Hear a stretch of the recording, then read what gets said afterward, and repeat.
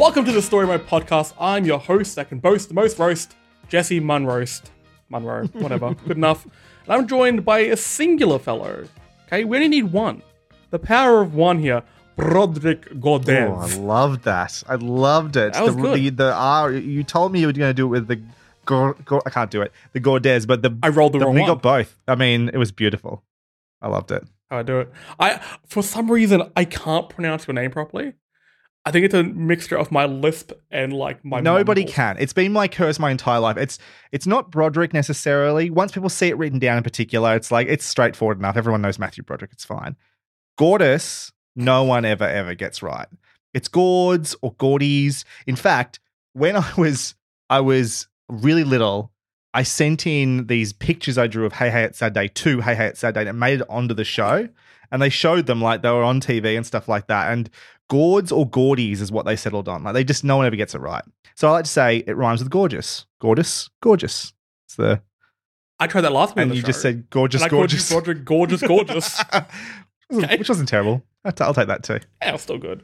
What were these drawings you sent through? They were like Okay, of for the people show. who don't know what Oh, Hey Hey yeah. Saturday it is. It was a racist variety show in the late 90s that inexplicably went for about 4.5 hours. As you could probably guess, it was on Saturdays. Except when it wasn't. It had like a. Because sometimes it was on Wednesday, occasionally. Hey, it's Wednesday. Stuff like yeah. It was bizarre. It was mainly a talent show. It was a variety Like, wait. show. Like it was, they would have guests on. They had different segments that included comedians or people from the public doing things. There was Pluck a Duck, which was like, it was like a basically spin the wheel to win a prize situation. It's an Australian very touchstone of the 80s and 90s. It started because it was a kids show before it was the night version. Like Daryl Summers started with Aussie Ostrich, like as a kid, like almost like an Agro's, what was his morning, whatever that show was called, Playhouse? whatever that was, almost like that sort of style before it became Hey It's Saturday. And it was an institution, and every 5 to 10 years they try and bring it back for a couple of one-offs, and you're always like, oh wow, was entertainment. Why did we think this was entertainment in the 90s? The definition of aged Yeah. porn. Like, it's a variety show, but the variety of different xenophobes. Like, it's pretty Like, bad whenever they try to bring it back. Proper blackface. Like, got used on the show, yeah. It's not good. Yeah. Harry Connick Jr. was not happy. He was not happy. Enemy of the show. Well, that particular show. But you sent in pictures.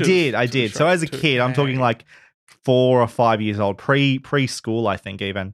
I was a bit of a drawer at the time. I've completely lost that talent since. But I just drew like segments of the show. So there was like Daryl and Ozzy at the desk. That was one. There was Pluck a Duck in front of the wheel. That was another one. There was like the 3 judges for doing red faces. That was one. And that was like, I did them all, culled them in. Mum stapled them together as a book and then sent it in. I think because they'd shown another kid's drawing like the week or two earlier and it was shit. I was like, I can do better than that. So I was like, I did it and sent it in. It made it onto the show. I've got it on VHS. It comes out every other Christmas. We watched the little bit where they talk about my drawings on Hey It's that day. My sisters tried to go on the show as part of the talent portion of it. It was my 2 sisters. I'm not going to name them because they're going to hit me anyway after they hear this. And my neighbor. And I would have been like 7 at the time. And a particularly dumb 7, let's face it. Every day for weeks, they'd be practicing this dance, this Spice Girl song. And it was your typical like high school, something you would see a bunch of people dance to at like an assembly sort of thing. It was that sort of dance. Sure. And they practiced every single day. And there was one Saturday where they very excitedly headed off to the city to go be, their first step on the path to fame. And I'm watching it that night, and there's a knock at the door, and they walk in. And I'm like, my brain's not putting it together. Like, I don't think, maybe I didn't actually know what the word live meant. I'm like, oh, you must have filmed it, and what's happening? They didn't say anything. My parents went and spoke to them. I never knew the story for a few days. They never booked their spot. So what they've done is they've rocked up to Channel 7 studios around the back where the security guard was and said, hey, we're here to perform. And he said, no, you're not. Fuck off. I think so. You got these like 3 like 15-ish year old girls just being like, oh shit, just crying their eyes out, wanted to do their Spice Girls dance for Red Simon. I bet that happened more than once. I bet there was a few people who were just like, if I just show up, you know, even as a backup, in case one of the other acts doesn't show up, they'll just put me on, sort of thing. Yeah, I remember there was an audition process for Red Faces. Like you had to, because actually, I think my uncle got in there doing a comedy bit. That was a long time ago now. I wonder if I can dig that up somewhere. I like how the show runs in your family. Yeah. Like I said, it was an institution.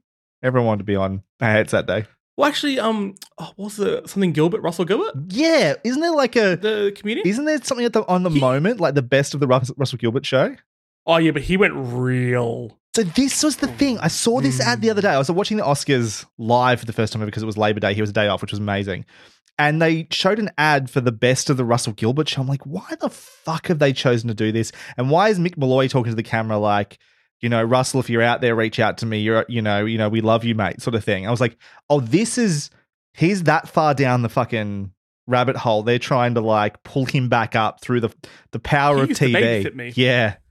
He used to babysit me back when we used to live in Carlton. My Russell dad owned a fruit used to store, babysit you. and he used to come around and, you know, buy various fruits and vegetables and, I don't know, probably turmeric or something like that to prevent ghosts or whatever he believed. I don't know what he does. Was he an anti-vaxxer then as well?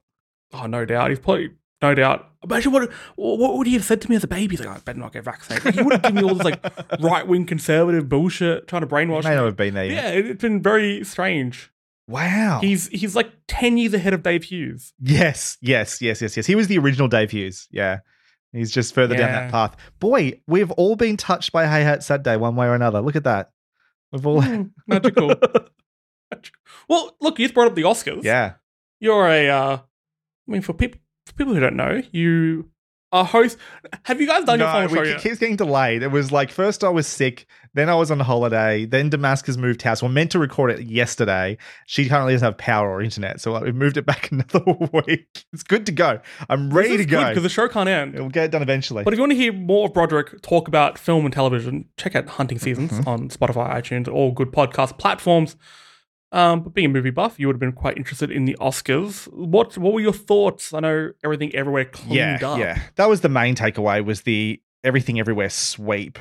Overall, it was a solid Oscars ceremony. Like, I watch the Oscars every year. Normally it's delayed because it's on at like 10 or 11 a.m. here normally, and I'm at work. So normally the plan is like that night. We've all avoided, you know, Twitter and the internet for a day. We go home and watch it together. We dress up to the nines. We have champagne. We like watch the ceremony, delayed broadcast or whatever.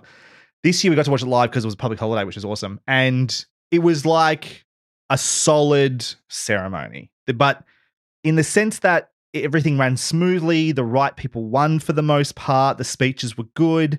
Also, nothing insane happened, and that was a little bit of a shame. Sometimes the best bit of the Oscars, it's kind of like the same with E3. It's like the most famous moments from E3 are like, attack the crab for massive damage or whatever, that sort of stuff. Yeah. Ridge Racer, the awkward moments, that awful Konami conference and stuff like that. They're the things you think about afterwards. And like last year, obviously, Will Smith slapping, I've got his name all of a sudden. The guy that he slapped. Chris Rock. Thank you. Don't know how that got that. That was huge. When La La Land was announced as the winner of Best Picture, but really it was Moonlight. Like that's an all-timer. I'll never forget that night. That was incredible. When John Travolta pronounced Del Dazeem, mispronounced what's her name? Does the voice of what's her name from Frozen? Wow, I'm having a bad night for memory at the moment. I've never seen You've Frozen. never seen Frozen? She was in Wicked as well. Doesn't matter. Anyway, those sorts of flubs and stuff like that. Nothing like that happened. It was such a benign night, which is probably exactly what the Academy wanted after last year, and did make for a good show, especially because it was a very feel-good show with like Everything Everywhere All at Once winning, Brendan Fraser winning, all that sort of stuff. But yeah, not one you're going to think about because that insane thing happened on live TV. I don't get too into the Oscars, but there was one thing I was reading, and I'm like, that's a bit odd. So they do the In Memoriam. They missed out on a lot. They always names. do. There's always at least one or two that are like, why the fuck was this person not on there? Yeah. Because I saw like Anne Heche was trending. I'm like, what happened there? Yeah, there's some talk about why this is. There's like, apparently I've seen some suggestion that the family has to request or like give the okay for them to be included in the in memoriam thing. And maybe sometimes, some of these things aren't being done correctly, or people miss messages, or they decide they don't want that to happen for some reason, so it doesn't happen. But a lot of the time I think the Academy just fuck it up. I don't know how. Yeah. but every year there's at least 1 or 2 or 3 like massive, why weren't they on this? Always. Give Gilbert Gottfried his dues. Yes, exactly. Oh, wow. That's big one. That was actually the one that really surprised me, because he's done so many voices for so many different things. But speaking of, I guess maybe soon to be award winning, it will win awards. Last of Us TV show just wrapped up. That's why we're doing this episode a day late, because we wanted a chance to watch it. That's why we've kicked everyone else at the show. Okay, we got the 2 adults in the room to talk about The Last of Us. Daddy and Daddy are talking. Now, heads up, is full spoilers. Full spoilers. Okay, if you haven't watched it yet, go watch it. Come back, listen to this. Okay, that's a promise you've just made. You're going to come back. There will be a point where we do talk a little bit about the game, part 2, the game. But we will put a little bit of another spoiler warning there. But yes, this is your first and final warning. We're about to spoil the ever-loving fuck out of HBO's The Last of Us. Now that it's all done, before we get into the nitty-gritty, broad strokes, Brod, how do you feel about it? Overall, very, very happy with The Last of Us Season 1. It was always that show that was like, it had the potential. You could see why they were turning it into a TV show. HBO getting behind it. The casting was good. You were like, wow, this has the recipe really good. But there was always that part of me that was definitely wondering if we could actually pull it off. The video game curse. There just hasn't been very many, if any, great video game adaptations. Debatable, obviously, but you just worry. Sonic was pretty good. Pardon? Sonic was pretty good. First Mortal Kombat. I would argue the Ace Attorney live action movie is fucking great, but no one talks about that one. I haven't seen that. Yeah, it's Japanese and it's live action. It's really good. It's just the first game basically. I love it. I think it's great. It's like it's almost like live action anime too. It's like they really go for it. It's very good. And yeah, so there's always that doubt. It's like, can they actually pull this off? And it turns out they can. And it probably comes down to a few different things. The story in The Last of Us Part 1 is extremely strong. And you can see it translating into a TV show really easily because all the parts are there, the characters, the world, the lore, the story as it unfolds, the drama is there. It's ready to go. But they've done an excellent job, not just crafting that story for the TV medium, but like the adaptation is excellent. The things they've chosen to do differently, the things they've chosen to do exactly the same. I do have nitpicks here and there. I'm interested in talking about the finale in particular. But overall, extremely, extremely satisfied. What about you? I was speaking about this before. I was very nervous when they announced this. Last of Us being one of my favorite games. And like you said, the video game curse. Like, we don't get... Games aren't inherently a good medium to turn into film or to TV. However, The Last of Us' biggest weakness and one of its biggest complaints when it first came out was this is just a movie with some gameplay in it. So its biggest weakness as a game has become its biggest strength when being adapted. When I saw that Neil Druckmann was being directly involved with it, very cool. I saw Bella Ramsey and Pedro Pascal casting it. Fantastic. Love these two. It's when I saw Craig Mazin. Oh, yeah. Who made Chernobyl. Yeah. Chernobyl is one of the best seasons of television I've ever watched. It was so gripping and haunting. It's one of those shows that I've only ever watched it once, and I will struggle to watch it again because of just the topic. But I think about that so often. There's certain shots in there that are so well done, and you get very good performances out of people, which he's done here as well. I do have complaints, no doubt, and we'll get through them in a moment. The fact that I can't say one way or another yet which is the definitive Last of Us means the show has done an extremely good job. Even if I come to the conclusion, no, it's not, it's still the game is still the definitive version. The fact that the show got that close to what I believe is close to the perfect game, fucking well done. I think the game has to be the definitive version in the sense that, like, I love the Lord of the Rings trilogy. Like nothing, like that's probably my favorite film trilogy of all time, just about. But the book is the definitive version. Like, it is adapting from this other thing that came first. And so much of what the show is doing is directly commenting on or making choices based on what the game did first. And so it has to be the definitive version. But I think it could be your preferred version of the TV show. I would argue it already is. My preferred version is the TV show, at least for part 1. I'll be interested to see. I haven't played all of part 2. If I ever get around to it, and hopefully I will, how I feel about that. I did want to ask you very quickly, actually, you talked about Neil Druckmann being involved, and that was a positive for you. Was there ever any part of you, because sometimes I think when someone who makes video games and people who make TV shows, they're creatives, obviously. There's still similar storytelling stuff that can happen in there, but they don't always translate. And the creators being heavily involved doesn't always mean good things. Obviously, it's going to be more faithful, you would imagine. But also, it's like when Shigeru Miyamoto was heavily involved in the Super Mario Brothers movie. We haven't seen that movie yet, so we're not sure yet how it's going to turn out, but it's looking good so far. But that had me really worried. It's like, if this guy throws his weight around and makes them do some dumb shit. I love Shigeru Miyamoto, but he's not without his faults. Like, that was a worry for me. And it was kind of the same thing with Neil Druckmann for a bit. With Druckmann, I think he always came across as somebody who wants to write film and television, but is working in games. That's how, just whenever I watch interviews, kind of, I get the same vibe from Hideo Kojima. I was going to ask, would you be excited to see a Hideo Kojima like Metal Gear Solid film or TV show? Yep. Because it is so distinctly him. There's a Kojima flavor to it. And I don't think another person can recreate that without some really, really strong guidance from him. Same with Druckmann. This is his story, and I'm not sure if anyone else could tell it the way that he's able to. Mm-hmm. And I could definitely see the lessons, and again, not giving away anything from part 2, there are so many lessons he's learned as a writer, as a creator, while writing part 2. Not just writing off, but also some of the fan reaction to part 2 that he's in kind of looped back on the TV show and has been able to add to it. And the way the storytelling is told, I think, is a lot more mature for that. So his involvement and his the Druckmann flair was very much needed.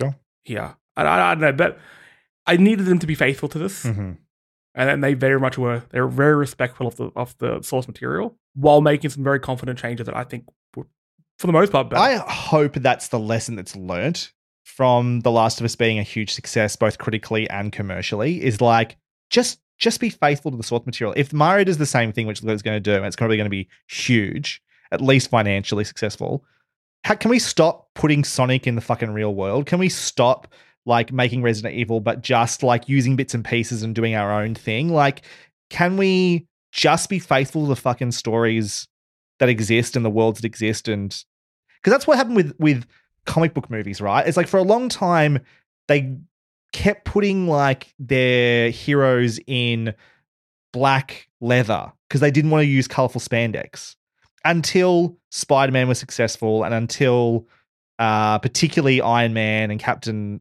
America and Thor was successful and the Avengers was successful. It was almost like they were ashamed to be true to the comics. Yeah. And like, that's the lesson that needs to be learned with the video game adaptations. I think it's like, just be true to the source material and you're more likely to get it right than wrong, I think. Yeah, I think you're definitely right about that, because people used to look at video games as, like a kid's medium. Yeah. Same as comics. When they make something, they have to change it to make it more adult. But now the people who grew up playing games and reading comics are the ones making these decisions. Yeah. They can see, no, there is very much adult content to this. And rather than, like, I don't want adaptations to be direct remakes. No. If I want to play beat for beat these stories, I'll play the game again. I like them to be very much within the same realm, inspired by. And that's why I'm very hopeful. Who's making the God of War series? Amazon, I think. I don't know who the creators are. I hope they watched episode 1 and they called up Cory Barlog straight away and said, hey, here's some money, get involved. We need you. Do we even know what that, if that is going to be like the reboot God of War, or are they going to go back and do like the original God of War first? From my understanding, it's going to be the Nordic stuff. Oh, okay, cool. And they'll just like allude to that stuff in flashback. That'll be cool. I would really like some flashbacks. I think they'll have to. Because you would need explanation of like Why is he so white? Oh, it's the ashes of his daughter. Wow, dark. Yeah. I think for people who haven't played the game, that's going to hit pretty hard, as a lot of moments in Last of Us did for the non-player who have watched it, which has been a lot of people because the ratings for the show have been absolutely bonkers. It's weird for a show these days to grow over the course of it, particularly its first season, like the audience to grow. I think I haven't seen this week's one yet, but I think the second last episode was like the biggest audience share it's had all season, and the last episode was the highest. And the last episode was the highest, so it just kept going, and that is so fucking rare these days. I remember reading the last show that did that was season 1 of White Lotus. Right, it did that for the first 4 episodes, I believe. It just kept going up, and then it sort of plateaued. Which is normally what happens. More often than not, the pilot is the highest one, and then it sort of comes down over a couple of episodes, and then it plateaus. And then they just try and hold on to that audience basically for the rest of it. And then there are obviously exceptions to that with like Game of Thrones and Breaking Bad and stuff like that, which found their audiences as it went along. But more often than not, you start high, you plateau, and then you just try and hold on to it. And the fact that it's grown is amazing. It really helps that this show felt like an anthology. Yeah. You could watch a singular episode and you have a conclusion, which not many shows have. I didn't feel like any episode felt like filler. There was no filler, but there was a couple of two-parters. Like I'd say the first and the second episode in particular sort of felt like a complete thing, and certainly the Sam and Henry. Yeah, it really felt like a two-parter. Yeah. Well, look, let's get into it. We've sort of broken the show down to some key moments and aspects, and we'll just loosely discuss them. First up, the opening in the game. It starts off with in the past. I don't know what year it was, 2003 odd. 2001, I think it is. I want to say something like that. I could be wrong. Something like that. Joel's birthday. His daughter Sarah's there. Buys her a watch. They're all very cute. Oh no, something's happening. Amazing car chase or car scene, and then the tragic ending. How do you think that translated to the series? Brilliantly. Like when I realized it was going to take up most of the first episode, it wasn't going to be just the first 10 minutes, which is sort of what it feels like would be appropriate to the game. As like. From memory, it's been a long time since I played it. You play as Sarah and you wake up as it's all going down outside, right? Whereas this, you get all that build up, and you would expect based on the first episode that Sarah's going to be the main character, which is suitable because you play as her in that opening sequence in the game. I thought it was fucking brilliant, that first episode. Because even if you knew what was happening, you were sort of being made. You knew what was going to happen. You knew how this was going to unfold and where it was going to end up. It was so moving because they put the work into making you care about this version of Sarah. It was, I thought, brilliant. Really, really cool. And where I got really confident that the show was going to be great, just because of how well they pulled that stuff off. Yeah, like, you know what's going to happen. So when they started adding more to it, and for me, it was just like holding off the inevitable and making me really care for Sarah. They built up the relationship between Sarah and Joel so well. And then also just having the stuff with the neighbor, that horror scene of the grandma slowly starting to like wake up, that was fucking cooked. And also, like, I mean, the show didn't even start there. It starts with a flashback to something we hadn't seen in the games, to like that TV interview. Oh, yeah, that's right. When they're talking about cordyceps, look, a little bit heavy-handed. I understand. The show is very slight global warming message. But I also liked how over the first 3 episodes, there were so many links to. Okay, you understand that the cordyceps virus spread through grain that was just basically stored in humidity, and was able to thrive there. And it's like, okay, cool. I've been wondering how is this thing spread, and it's such a basic staple. Of course this is going to spread. This makes complete sense. I'm cool with that. You're right, it's 2003, by the way. That's actually something that the show did a couple of times, which I'm interested in your thoughts on, whereas it's gone out of its way to explain things that weren't explained in the game. One being this, how the cordyceps sort of spread, and 2 being, and we'll get to this later, why Ellie is immune. Oh, yes. There's a risk in doing this sort of stuff, right? Sometimes there's power in not knowing, leaving up to the imagination, because ultimately it probably really doesn't matter why Ellie is immune, or doesn't matter why, how the cordyceps spread exactly. And when you go out of your way to explain it, sometimes there can be a weakness, like midichlorians in episode 1 of Star Wars. You you boil it down and it makes it less interesting. They're leaving it open to interpretation is kind of where the fun can be sometimes. You felt like it was okay, their explanations of things? Yeah, I felt like it didn't go...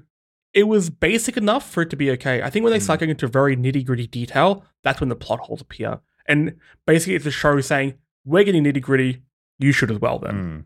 And you tear it apart. You know, shows that fell apart because of that was like Game of Thrones and Lost. They had these little mysteries that got a little bit too intricate.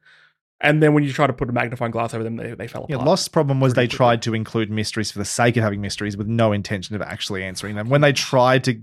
Don't get me started on Lost. They're making a documentary about Lost, apparently. Are they? It's a show I always wanted to do for the podcast, actually. Never got around to it, unfortunately. Season 1, one of the best seasons of television. Season 1 is fantastic. Loved it. Great. Should have just ended it there. Yeah, but I think these really help the non-gamer. When you're playing the game, there can be a lot of mystery and loose ends because you're also distracted by the gameplay itself, and there's so many other things going on. You're not constantly thinking about the story.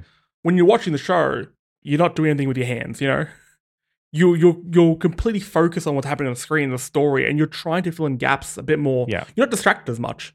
So I thought that was good. It again wasn't too much, and also led to one of the best scenes in the show, the flashback from episode 2 with the woman saying "bomb," like absolute chills that moment. Getting back to Sarah, there was a few scenes I stopped onto did a bit of a guest spot on another show, Fan Critical. They did their podcast on the Last of Us, so make sure you check that out. The Cast of Us, very very good name for a Last of Us breakdown show. I would have sold it if they didn't. We were going through scenes that we thought have to be in the show, and one of the things I really wanted to see was that cast scene with Joel, Tommy, and Sarah watching the world break down around them. The moment I saw that, I knew we were in safe hands because that was faultless. That was exactly how I pictured it. Going past like the big farmhouse that's burning, they mentioned like, oh, surely they got out of there. Every line is spot on. Mwah, mwah, chef's kiss. I mean, I'm going to be talking. I love this shit so much. There's a lot to love. There's a lot to love. They get through all that.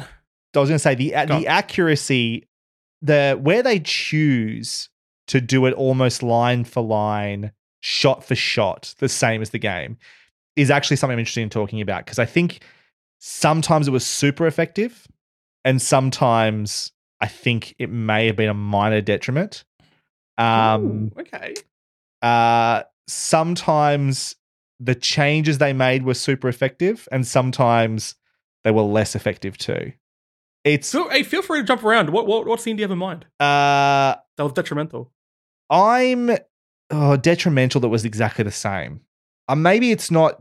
We'll get to it in episode 9. I'm interested in just the accuracy of episode 9. I don't know. I feel like there need to be more. I feel like episode 9 need to be fleshed out a bit more. They were so similar. It's like there's a point where it just becomes exactly what happened in the game, basically. And I was like, I really wish they felt like they could divert a little bit more from what they're doing. It's not that it's the same, right? It's not that. Maybe that's where I'm misspeaking a little bit. The very, very last scene, for instance, is brilliant because it's exactly the same as the game, basically. It feels identical. I was like, I knew exactly where it's going to end. I knew every camera actor movement, the shot choices was exactly the same, basically. It was more that it was so much, it was like they didn't feel like they could change this at all. It was a worry to me because I felt like it had room. It, in fact, needed to go a little bit further. We'll talk about that in episode 9. When we get to episode 9. I think I'm going to actually agree on a few parts there, episode 9. All right, so Sarah gets shot. She gets got, as the kids say. When I first played this game, I teared up. When I watched the show, I teared up. Both times I watched it. That gutted me. That was so well done. And the parallels between that scene and one of the last season in the last episode, were stunning. And then it cuts forward to, I'm just going to say present day for lack of effort. And you get to see Tess and Joel. What did you think of Anna Torv as Tess? I'm a massive Anna Torv fan. Have been ever since Fringe. So I'm just happy to see Anna Torv on anything. Really liked her as Tess. Not necessarily who would have chosen off the bat based on how Tess sort of looks. But the one thing they did really smart in this show is not just feel like they had to cast people because of what they look like, the characters.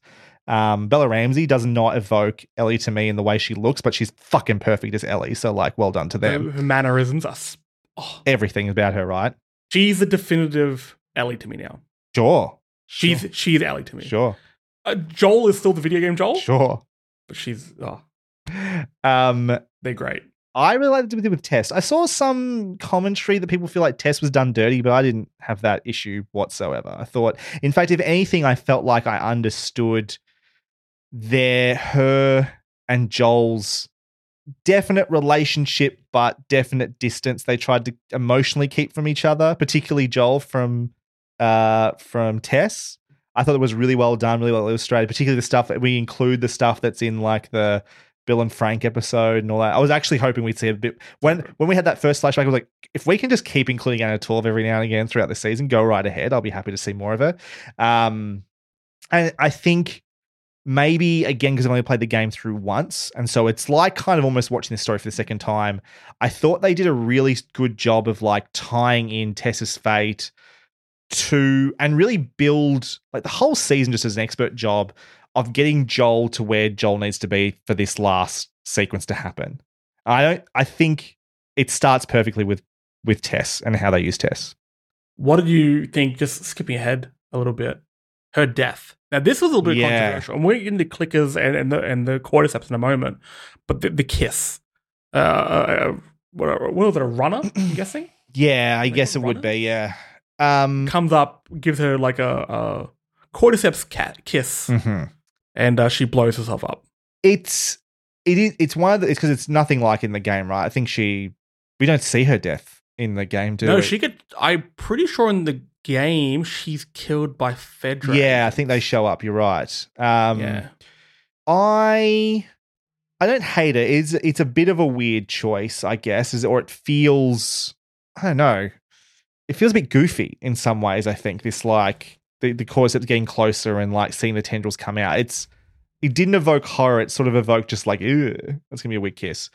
I saw an interesting thought that this was like part of the ongoing thesis of the show about like the double edge of love. It's like love is dangerous in this world. It's like if you don't have it, you got nothing. But if you do have it, it's like you have everything to lose. Exactly right. And like this like deadly kiss that she had was kind of playing on that theme a little bit, which I thought was an interesting take. I don't know how accurate it is. But I didn't mind it. I didn't have a problem with it necessarily. It just was a little bit goofy maybe. Even looking from a biological point of view, because let's face it, I'm an expert on science as a whole. A fungus would attack the lungs. So it makes sense, like that is the most logical way for it to spread. Sure. I wish we saw it more often. You actually do see the tendrils at work in the first episode when the neighbors have attacked each other. Because I remember seeing the woman eating part of the man, and I just thought like he had like weird spaghetti hair, but it was the tendrils coming out of her mouth and going into him, not vice versa. So the second watch, I'm like, okay, now I get that. Look, I get why people were like, oh, that's a bit strange, and they did add a lot to how the cordyceps works with the whole kind of transmission system, the wires and not having spores. Basically, I mean that was I think a specific choice because having their characters wear masks all the time, even though Pedro Pascal is perfectly good at acting without seeing his face, was a choice they wanted to make. I think for the sake of the performances. And also, I think I think people are just sick of masks right now. True. We've done that. They did need to make that commentary as well about like whether masks are effective or not. And also just I don't think visually it's as interesting. Like just spores that make you sick aren't as interesting as like getting attacked by something. Help. Yeah. Pop it a mask. Okay. So it's part of that change too, I think, which is fine. I mean, you adapt to the medium. It makes sense. Speaking of the fungus, the clickers. Now we don't see much of them throughout the show, and that's probably the biggest complaint coming out of it. The show wasn't cheap to make, and we got maybe 4 good scenes of clickers. I'm trying to think. Obviously, you've got all the stuff that happens, or with clickers in particular. Precast. Oh, with clickers, those really. I mean, clickers specifically, it's really the sequence in episode 2, I guess, isn't it? The fight in the museum, which is great. Pretty good. There's lots of infected in the first episode. There's lots of infected in the second episode. There's lots of infected in like the 5th episode, and that's about it. Yeah, and that's kind of where the clickers and the infected stopped. I thought there was a real missed opportunity in the last episode, which was a short one. There's a really, really tense sequence in the game where you're in a like a tunnel before you get to the hospital, and there's a part with 2 bloaters. Right. And it's like they sneak past, or I sneak past them. Yeah. Because expert gamer. That would have been really cool to see. I would have also really liked to have seen the high school. There's a part with Bill, and we'll get to Bill. Oh, yeah, I remember that. They very much changed that, but there is a scene in a high school with a lot of clickers, a lot of bloaters, and there's one particular part where you sneak past a bloater. You are like inches away from its face as you walk past it. I thought that could have been very, very, very, very cool. And it's there until there's like guttural breathing. You could hear its lungs filled with fluid, and it's trying to. It's gross. But do you think the lack of infected was detrimental? Not for me. Not really. No. I think the zombie thing's kind of been done to death, and I'm more interested in the human drama anyway. I mean, the title of the show is The Last of Us. People have pointed this out to Ben Shapiro. It's not actually about the infected. It's about the human characters. Oh, Benny Shap. He was bitching about everything everywhere all at once. I mean, listen, he's... That failed screenwriter is complaining about other people's films. He's really butthurt about being a failed screenwriter. I didn't miss it that much. I definitely can see why, from like an excitement, horror, action-y point of view, a little bit more would have been cool. I think they invested their time in the right places. And if they were like... and that's the thing too. I think the hard bit, I saw Druckmann talking about this, is like there's a lot of infected in the game because there's a game, right? Like you need to have enemies and threats and all this sort of stuff happening, that push and pull that... what's his name likes to talk about on YouTube, Sakurai, I mean, and it's different for the show. They're trying to tell the story, and having infected involved in every episode isn't necessarily the right choice. And I didn't miss them personally, but it sounds like you did a little bit, like because you were looking for things from a game that you love. There was like moments particularly that you wanted to see sort of translate to the screen. Not so much that. I think it just dulled the overall quest. Sure. So the whole mission is to get Ellie to a hospital and create a vaccine to stop, the infected. But the infected weren't that much of a problem in from what we saw. So okay, and we'll get to the discussion around the vaccine and stuff like that at the end. Russell Gilbert would be so proud. The problem though was people. People were the biggest monsters in this whole show. Vaccine's not going to stop that. Isn't that the game? Isn't that what it's saying too, though? It is, but I wish there was a bit more for balance to kind of remind you, because it's like the last 3 episodes basically we had one runner in Left Behind. Yeah. I think previous to that we didn't really have. Oh, we didn't have anything in the. Yeah, I think maybe like the last 4 episodes we didn't have any. We wouldn't have had. They didn't have any. I don't think. No, they didn't have any when they met with Tommy and stuff. No, there was none there. They just had the Raiders when they got to the hospital or the university or whatever it was. Yeah. So it would have been nicer to have 1 or 2 in the last episode. Again, it was a short episode. It would have been a nice little cap, but again, they're in the game because of the game. Yeah. It's not a show about monsters. It's a show about relationships. And I think one of the things this show did really well, and again, this goes back to Neil Druckmann learning some really good lessons for making part 2, is the monsters we saw in the show, for the most part, you can see where they're coming from. You may not agree with it, but there's a complexity that if you turn the camera and you're looking from their perspective, they're the good guys. Uh-huh. And that's a massive, massive part on the switch from part 1 to part 2. I think they're just laying the groundwork for that as well. So having a bit more time with the characters really worked. However, another complaint I have about the show is, and we'll probably get into this a bit more when we get to Sam and Henry, probably, Introduce characters, grow to love them, they die. Introduce character, grow to love them, they die. It did become a little bit formulaic there. Sure. You knew that you were meeting a character, they're probably going to die, to teach you, the viewer, a lesson. That's such a TV thing. I've been watching Buffy back recently, and every time that Buffy meets like a new student, it's like, oh, hey, Trey. And you're like, oh, they're talking to this person because they're in a class together. Like, something horrible is going to happen to you, or you're the bad guy this episode. Which one is it? It's like, that's just such a TV thing.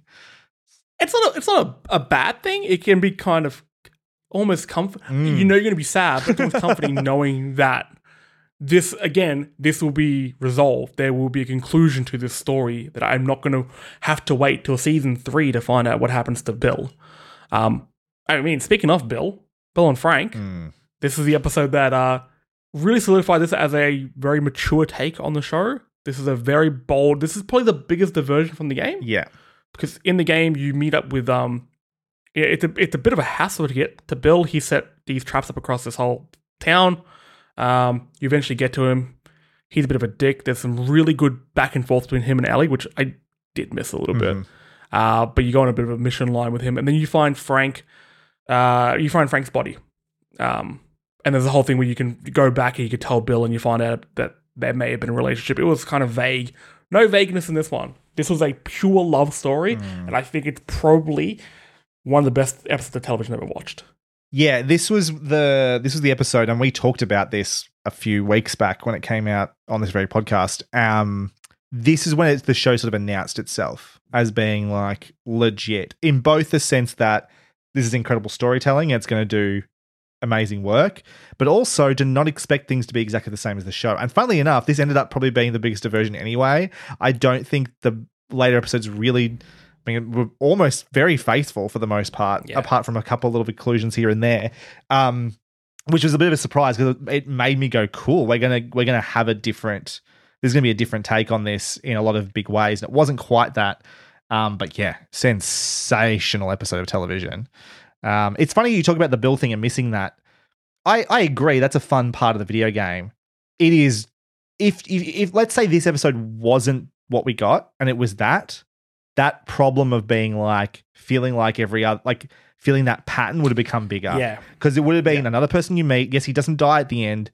Or does he die actually? I can't remember in the game. No, he lives. He lives, right? He doesn't die at the end, but you meet them. You go through the high school, you have that moment, you get the car running, end of episode. Not dissimilar to the next 3-4 episodes we go through, basically. I think, to be fair, like I said, I missed the banter, and I mean, having Offerman and Ramsey bounce off each other would have been very, very fun. That would have been cool.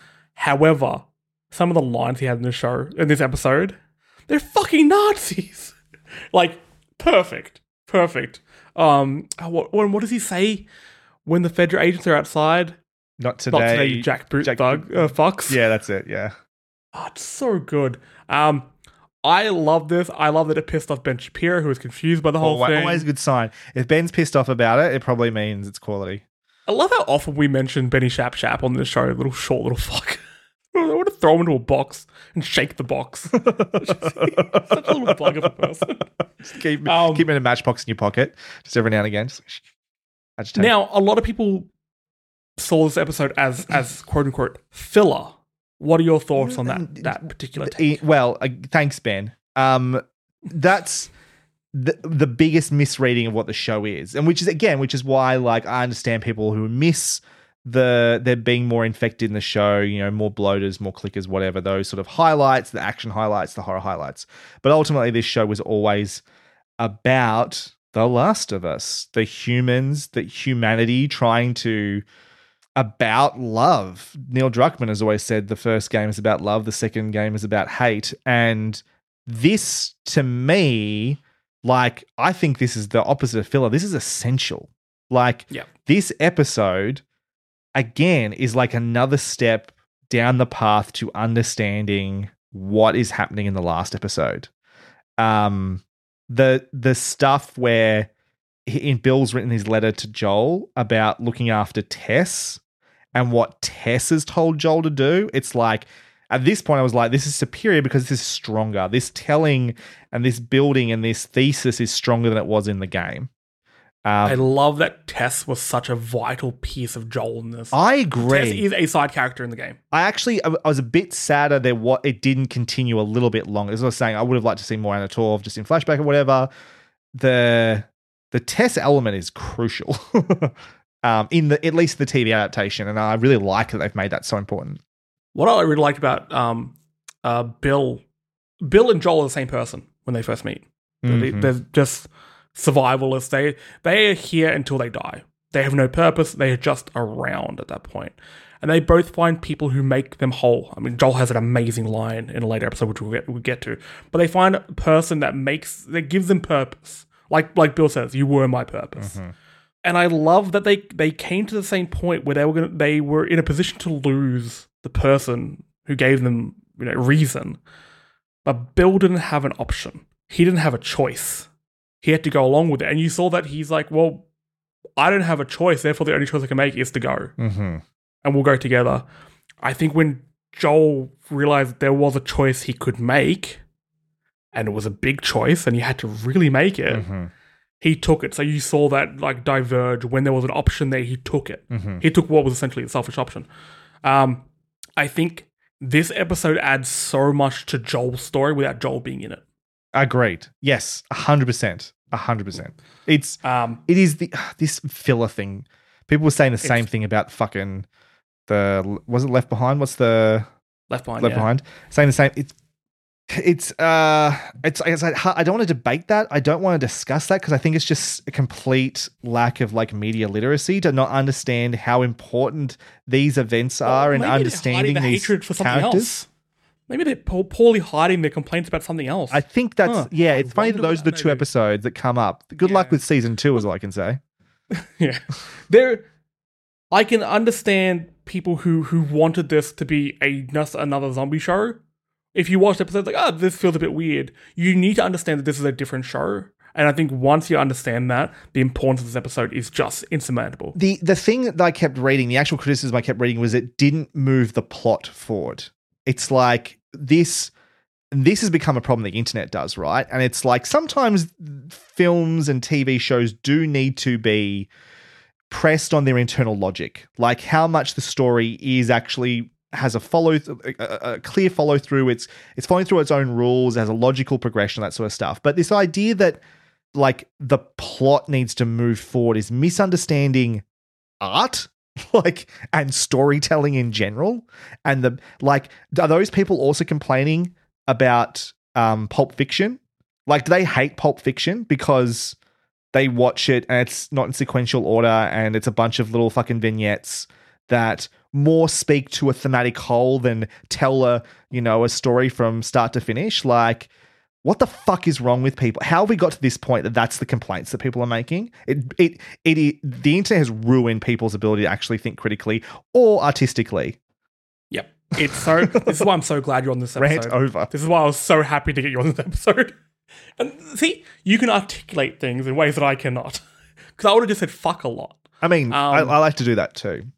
It's fun. You are right. And yeah, it's that whole nature of I hate the overanalyzation of everything. I hate everything in a show needs to have a literal meaning. Mm-hmm. Nothing can be symbolic or metaphorical. Mm-hmm.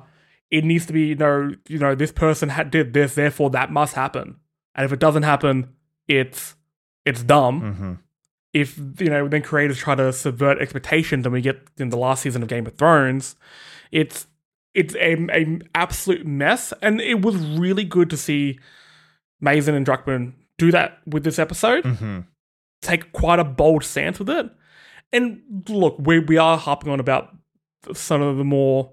And look, not everyone who has a complaint with this episode is necessarily a bad person, but a lot of bad people have a bad take. There's some bad faith arguments in there as well. There are people, as you said, who aren't actually complaining about the show or the story as it is, but they're actually having a whinge that there are two gay men with a beautiful romance in this episode of TV they didn't expect. Maybe the best love story I've ever seen on screen. I can't, personally, from stuff I've seen, I can't think of an equal. I'm not going to disagree. Not a lot comes. It was. How do you get that much growth episode in a character in 54 minutes? It was I mean, bonkers. Beautiful is the word that comes to mind. Devastating, no doubt, but just beautiful. The ending wasn't upsetting. It was tragic, though, and I think that's another line we talked about this. I disagree with this tragic idea. It's like tragedy. I mean, it's sad. Yes, tragedy tends to mean like a fate they could have avoided but didn't. There is nothing avoidable about this. I kind of see it the other way around. No, it's like a tragedy is when the choice is taken away from you. No, it's like Macbeth, right? Is a tragedy, but like all of the things that happen to Macbeth are because he made bad choices, right? Lady Macbeth, same deal. Her fate is tragic. Romeo and Juliet, it's like it's a bunch of things that just went wrong, right? Because bad choices were made or things were misunderstood or whatever it might be. It was a tragedy in that sense. This is the best version of an existence in this reality. Like the world is over. They somehow amongst all that found each other, lived a happier, fulfilling life right to the end. It is a sad ending, but it's also the ending that every love story has if you take it to its logical conclusion. Every love story has to have a sad ending, but I don't think it's fair to say that like because a love story ends because of death of someone dying means it's a tragedy, because that means that every love story is a tragedy. Do you know what I mean? So that's my thing. I think to me it was sad because the end, like an ending, a love story that ends is sad, especially the way that does. But it's so fucking beautiful. I feel like we also need like the cry counter on this one, because this is episode 3, and I've teed up at every single one. I almost hit up in every episode of this show. Again, it could just be definitely the context of the game. Definitely did in 1, well. Definitely did in 3. I'm trying to think if I did in 2. I'm not sure if I did was it Tessa's death? There was a moment in 2 that really got me. There was like a line. Sure. It may have been, "Is it everything you ever hoped for?" That line always gets me. What's the context of that? I've forgotten that one. It's everything you've when they escape the museum and they're looking out. Oh, sure. Yeah. Across the city. It's the first time she's seen the city. Yep. I actually have a picture signed by Troy Baker. Oh, cool. And he wrote it. It's like, "Was it everything you ever Well, that's awesome. For?" Whatever it is. So good. Now everyone thought, surely the show can't get any sadder. And then we're introduced to Sam and Henry. Right. And also, well, let's go through these two first. Sorry, just one thing before we move on, just because I was thinking about it now. Did I tell you the story of my partner, watching this with my partner who hasn't played the game? No. In episode 2, somewhere along the line, when I knew that was going to be the episode that Tess died, right? Steph, my fiance, asked me, it's like, is Tess around like for the whole game, right? She sticks around. And I was like, yeah. She's around for the whole thing. And then she dies and was like, you cannot ask me that question. Just don't ask it. Don't ask if people are going to die. Because it's going to ruin this experience for you, because the answer is probably yes, they're going to die. I admire your dedication to narrative, that you would just bold-faced lie to your fiance's face. Like, you don't, now you lesson learned. No, she's the main character. She lives forever. Yeah. Like, and we all want that to be the case. I was like, no, I'm sorry, it's not happening. Sorry, go on. You were talking about and in that way as well. Yeah. Sam and Henry. So we meet these two, and this is quite different from the game. So in the game, when they get to whatever city it is, there's that whole sequence with the ambush, which I think they did really well. Me too. Yeah. I love that. And when that scene was so uncomfortable when Ellie shot the guy in the spine, and it just became real. Like, something has to be done here. And that guy begging for his life, saying, young kid begging for his life, saying, "I can't feel my legs anymore." That hurt to watch. And Joel just knowing, I have to do something here, and then apologizing to Ellie. Because he blamed himself for what happened because he couldn't hear. He was too slow. Which is a part which they explored a bit more, because it got really interesting at one point, and they sort of just left it. Was his hearing gone in the game? I can't remember. The hearing in 1 ear? No. Yeah. So in the game, he's a bit of a Terminator. He's pretty unstoppable. Yeah. But the whole thing about... I mean, how could it be? Because you're playing as the character. When he went to kill himself. Imagining wearing the headphones and like the left one doesn't work for some reason when the whole time you're playing the game. That would have been dumb. Sorry, go on. Would have been pretty cool. It would have been interesting. It would have been from when he tried to kill himself. Yeah, it made sense. The gunshot going off. Yeah. But him realizing that moment in his life almost, cost Ellie. I don't want to say cost Ellie her innocence, because that's a really creepy saying that people have. But also, that happens about 14 times throughout the length of this first season. Mm-hmm. She's gone through some shit. So this is just another bad. The first step down that road. But it was also a bonding experience when he teaches her how to use the gun and she feels trusted.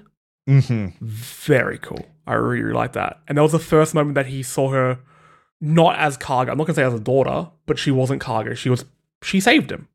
Thinking back to episode 3 for a second, before we got to the Bill and Frank stuff, we had the scene where Ellie found the gun, right? Yes. Right? Which I don't remember from the game. No. What did you feel like they were setting up there? Because at first I was like, they're setting up to be a little psycho, which is not untrue. She is a little bit of a psycho in that sense. Can be very, very violent. And I think it ended up being more of like she sees as being cool and a toy, and then the reality is it's actually pretty fucked up when you shoot somebody, which she found out in episode 4. And so that payoff and that build up to her more respecting and like she gets very, very good with like using weapons and being in tense situations, stuff like that over the course of the show.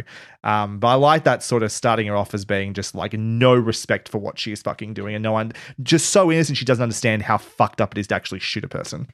I actually think in my head, it's a mixture of that. Like she does, she reads comics, she likes to play like video games and stuff like that. She idolizes the action stuff. Mm-hmm. And this is, I'm not going to have like some sort of pro-gun message here. I'm not Russell Gilbert. But I think the way she sees it is, if I had a gun, I would have saved Riley. Sure. Okay. Because all she has is her knife. Mm-hmm. In that scene. And Riley is a pretty shit shot. Was a pretty shit shot. To me, that's how it came across, but I would have liked to have seen that explored a bit more. Sure.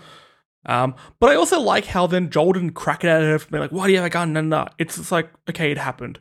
There was a lot of moments where other shows would have gone into that whole thing and they would have been pissed with each other. It's like, no, you did it. It is what it is. Mm-hmm. I had to kill him. We keep moving forward. Mm-hmm. Anyway, they camp out. We see Sam and Henry. A bit different from the game. In the game, this whole city, you fight basically like an unnamed militia. There's no leader, so we don't have a Kathleen, but we'll get into in a moment. You pass all that, and then you find Sam and Henry in this whole sequence in the sewers. We kind of saw a little bit of that. We saw the little child care center. Was underground. that in that sequence? I think that was from later in the game, wasn't it? Yeah. So they moved all Sam and this. Henry they basically pushed all this together. Yeah, which I liked. I was hoping that bit was gonna be there because I remember that set basically in the game, and I was really cool to see. I was like, that's a cool place to include it, because from memory, in the game, the bit where they're like, he shows her the toy or whatever happens in like a skyscraper or something like that. It's just in a room. So this is a cool place for them to have that like bonding moment. Yeah, I love the whole thing. Every time they went to a city, it's like, we find a skyscraper, we find out where we are. I'm like, oh shit, all right, thanks for that survival tip. Mm-hmm. If I'm ever in a situation, I'll know what to do. I also liked in that childcare center, there was a little note for Ish. So in this sequence in the game, you learn about a guy, I believe his name was Ish, and he helped save all the kids, and they saw him as a hero. And then you find his letters being like, we're fighting off more and more affected each day. These kids don't know what's about to happen. And then, again, just top of my head, I'm pretty sure they actually kill the kids. Mm-hmm. I think you're right. Because it's like, we can't get out of here. Like, this is going to be painless for them. It's really sad, but it's all told through notes, so you can skip it. But there was a child's drawing of Ish as like a superhero, which I absolutely touched me. Speaking of superheroes, Sam and Henry. Sam sees Henry as his superhero, and there's that really touching moment where they paint the kind of the face mask on. Yeah, that was cool. I love that. And then you see that shot later with Henry looking at the window, and he's the red reflection. And it's meant to show him as a superhero because he is an extraordinary brother to Sam. I really like that. I don't even have his name. The guy who played Henry learnt sign language. Yeah. For the scenes and things like that. That attention to detail is really good. It made them feel so much closer because the only person Sam could understand was Henry. Mm-hmm. I love that. And Henry knew how important that was. So he had to, when they're hiding the roof and he gets them like crayons, and it's like, be a kid. Like, you deserve a childhood. It can't always be this heavy. I really bought into their relationship, which made the inevitable ending hard. Yeah. Again, something you knew was going to happen. Do you think the show was equally as effective, more effective, less effective than the game was? For this particular scene... Or just in general, the stuff they did with the brothers? With Henry and Sam? Yeah. It's a mixed bag because of another character who I think they kind of did dirty. Sure. Kathleen. Yeah, she wasn't in the game, right? No, she's a whole new character. Yeah. So that militia was just guys, just a bunch of dudes being dicks. Now they had a formation. We saw a bit of flashback. She had a purpose. She had a reason to hunt Henry, which again isn't in the game. Mm-hmm. I really like Melanie Linsky is such a good actor that she deserved her own arc. She really didn't get many scenes here. I think she got lots of scenes. I just think for whatever reason it didn't really hit. That the character, I saw some people like boiling it down to she just feels like a Karen, right? Which is really, really, really reducing it beyond anything helpful there. But I kind of get the sentiment. She didn't. I did not find her particularly interesting or compelling. I think I need her to do something evil. Yeah, I think the idea of her makes sense. Like, someone's going to take control. Fedra fucked. We fought back against Fedra. But it was a little bit blunt in the whole, like, they're just as bad. They're no different than Fedra. They're also just killing people indiscriminately. They're not actually saving people. I don't know. It needed to be a little bit more subtle, I think, if anything else. I think it was just a little bit too on the nose. Her character was too on the nose. She came across... Whereas, like, you think about David later on, the way they did his character and they build to the reveal of how fucked he is was way more effective than what they did with her character, which I think she was just straight up was like the first time she kills the doctor who like brought her into this world, and we don't understand why she's chasing down Sam and Henry. It's just like, oh, you're just a piece of shit. And it was like it was hard to have too personal. Yeah. Like, why are people following? I really like the idea of, in a situation like that, the leader is the smartest person in the room. Mm-hmm. Because that's what it should be. And it's rarely shown in TV shows and movies. It's always the strongest person who aren't necessarily the best leaders. I needed her to do something very smart. Yes. I need to show why is she the leader and why are people following her blindly? Because we had the guy who plays Tommy in the game. Who was playing like her second in command or whatever. Yeah, who got absolutely fucking bodied by the bloater. Yes. Holy shit. I also like how the bloaters and all these like clickers and stuff come out the woodwork, or come out the ground, and then it's like, just run away. No resolution, run away. That whole city's fucked. Everyone in there is dead because we've got the little infected Megan clawing people's faces. Yes, that was a great sequence. So cool. Was that a new idea? I don't remember that from the game, the Megan bit. Yeah, no kids in the game. The other thing was that sequence where Joel's up in like the house with the sniper rifle. Is that from the game? Yes, and actually, you've actually brought up an interesting point. I was wrong. The militia are hunting Henry because the militia do come to that section and then the clickers come, but it's a bit different. Yes, it is one of the most action-packed parts of the game. Yep. Super tense. I didn't think they were going to do it. It's my favorite. Whenever I play games, I'm a massive coward. I love a sniper rifle. So that whole sniper sequence is tense. You like point and click games. Pretty much. Damn it. I normally use that joke on other people. Damn it. That's. I think that's straight out of Yahtzee Crow Show. I think that's a zero punctuation thing. It's like a point and click adventure, but the only options are use gun on man. Miss and hit. Exactly. They're your options. The whole sequence does happen a little bit different. Like, there isn't a truck explosion which causes a hole in the ground and hell to break loose. It's just, it gets overrun by clickers. Yeah. It's a very, very cool little part of the game. So we see all these different creatures coming out. You see the bloater, which we had seen in the trailers. It does some damage. It doesn't throw spores. What the fuck? What a missed opportunity. The part in the game where it literally rips chunks off itself and throws them at people. It's pretty cool. And if they want to give a character a bit of a gory death, because the gore in this show was pretty high when it wanted to be, they really could have dissolved some faces with that thing. Also, we didn't mention it much with the clickers, the practical effects and the makeup team. Yeah, it's very cool. I didn't know that the bloater was practical until I saw it. Really? It's behind the scenes stuff, yeah. The little girl who plays I'm just going to call her Megan. She's a professional contortionist. She's fucking awesome. As you would guess. So all the stuff she does in the car is actually her. It's so one of the most uncomfortable things I've ever seen. Apparently she was really scared of the guy playing the bloater until he took the helmet off and showed that he's an actual person, gave her the thumbs up. That whole sequence was very, very cool. And I like how it was a little bit quick. It didn't drag on. It's what you wouldn't stand and fight in that situation. You would run. It was about, like, that whole sequence was just Joel keeping Ellie alive. And just shooting whatever clicker was about to grab her before it was so fucking cool, that sequence. Probably the best action sequence in the show, I think. Yeah, I would 100% agree with that. And the one they put the most money and time into, I think, is the biggest. It's the biggest action sequence in the. That's where the show. budget went. Yeah. That scene. Again, I don't love the way they dealt with Kathleen. It was kind of funny. Was Megan got her? Is that what happened? Megan got her. Yeah.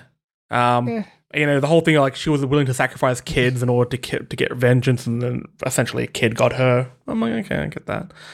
I think that was just a bit of a missed opportunity. But anyway, skipping forward, we have the talk between Sam and Ellie, where Sam knows he's bitten. And in the game, this is a little bit different. Basically, they play, for me, again, top of my head, I've already gotten a few things with the game wrong. I apologize for nothing. They have a conversation, they're playing games, and they fall asleep. And then everyone's kind of... Ellie wakes up to him standing in the corner, kind of shaking, turns around and attacks her, knocks him through a wall, yada, yada, yada. In this one, he basically says, I'm bitten, and shows her, and she shows him. And she's writing notes on his little notepad, which I think was a really clever little thing to have. Straight out of Hush. And then tries to fix him. And when you watch it at first, it seems goofy. Because it's like putting her blood into him. But at that moment, you realize she's a kid. Yeah. And to her, that just makes logical sense. And that's what made it really heartbreaking. Yeah. It's because Bella Ramsey is older than Ellie is in the game. I often saw her as... How old is Bella Ramsey? Like 20-ish? She's 19 or 20 now, I think, yeah. I would see her as, you know, a young adult, not a child. But there were moments that brought you back and you realize she is a child. Like, underneath all this fucked up exterior and stuff like this, all these really adult, mature choices she has to make. She wants to be a kid, and she doesn't understand the world. See, I had the opposite problem. I can't believe that she's actually fucking 19 or 20. Like, she is very convincingly a 14-year-old in my mind. I love him. I love him so much. Yeah. The bit with the blood where she tries to, like, cure him with her blood, I didn't see it as goofy. I saw it as, like, sad, because chances are it wasn't going to work. I mean, I knew it wasn't going to work because I knew how this turned out. But, like, also I thought was a really good way to see how she's feeling about what her role is, right? This idea that she could be the cure. And she says to Joel later, like, she didn't think it was, she knew it probably wasn't going to work, but fuck, she had to try. Like, oh, wow. That just clicked with the last part of the show for me. Fuck. God damn it. Like, if she was given the choice, she would have taken it. Well, that is the thesis, is that she was given no choice. That's what Marlene says to Joel. We're getting way ahead of ourselves now, but, like, yeah, you've taken the choice away from her too. Mind you, they were going to kill her without. Anyway. We'll get there in a moment. We'll get there. But then, yeah, so Sam turns, attacks Ellie. Henry kills him. Fuck that Joel freezes. And then Henry kills himself. Yeah. And it was such a cold feeling, that moment. And I knew it was going to happen. Yeah. It would have been fascinating to be in the room with somebody who hadn't played the game. Like, I mean, so you watching it with your partner? Yeah, there were tears here. I 100% teared up. And it was the thing, you were talking about how it becomes repetitive. Like, you meet people, they die. You go to the next episode, you meet people and die. At this stage, it wasn't necessarily established that was a definite thing. Because yes, Tess was along for the ride and she died, and Bill and Frank did too, but that was off screen to the main character, didn't happen like in a sequence. I think Steph got the feeling they were just going to part ways, or going to be okay, or they'll go a little bit further. They'll be a part of this storyline. So that tragic ending of the episode definitely got her by surprise. Yeah, that was the episode that I struggled to watch twice. Oh, you've watched them all twice? Wow. I watched them all twice, yeah. So I watched them Monday at 1:00 when they come out, just taking long lunch breaks. It's weird that one of my days that I work from home is a Monday. I don't know how that happened. That's crazy. What a coincidence. And then I watch them on Tuesday with my partner, who watched me play the game. So she kind of knew a lot of the moments. There was actually a sequence within this part of the game which she's disappointed wasn't there more. The whole sewer part. Mm-hmm. She likes sewers in games. I don't know. She likes sewer people. Look, she's been Ninja Turtle fan. 11 years. She is. Have you seen? Hey, what do you think of the new trailer? Cool. I'm hopeful. I like it. I like. Way off topic. It's amazing how many times Ninja Turtles have managed to reinvent themselves. And this is another. And again, it feels authentic and fresh at the same time. And I think it's cool that animated movies are starting to not all look like fucking hyper realistic or Pixar-ish anymore, and that Into the Spider-Verse seems to have done a really good job of allowing studios to let their artists be a bit more bold and a bit more out there with their artistic style. So yeah, I'm all for it. I'm looking forward to seeing it. I'm just really glad that the Teenage Mutant Ninja Turtles are teenagers again. I don't have they ever really felt like teenagers? I don't even feel like it until now. Yeah, they feel like they're 14 now. Yeah. It's the first time that the T in the TMNT actually seems like relevant for the first time that I can ever remember. They've been MNT for so long. And it's been shit.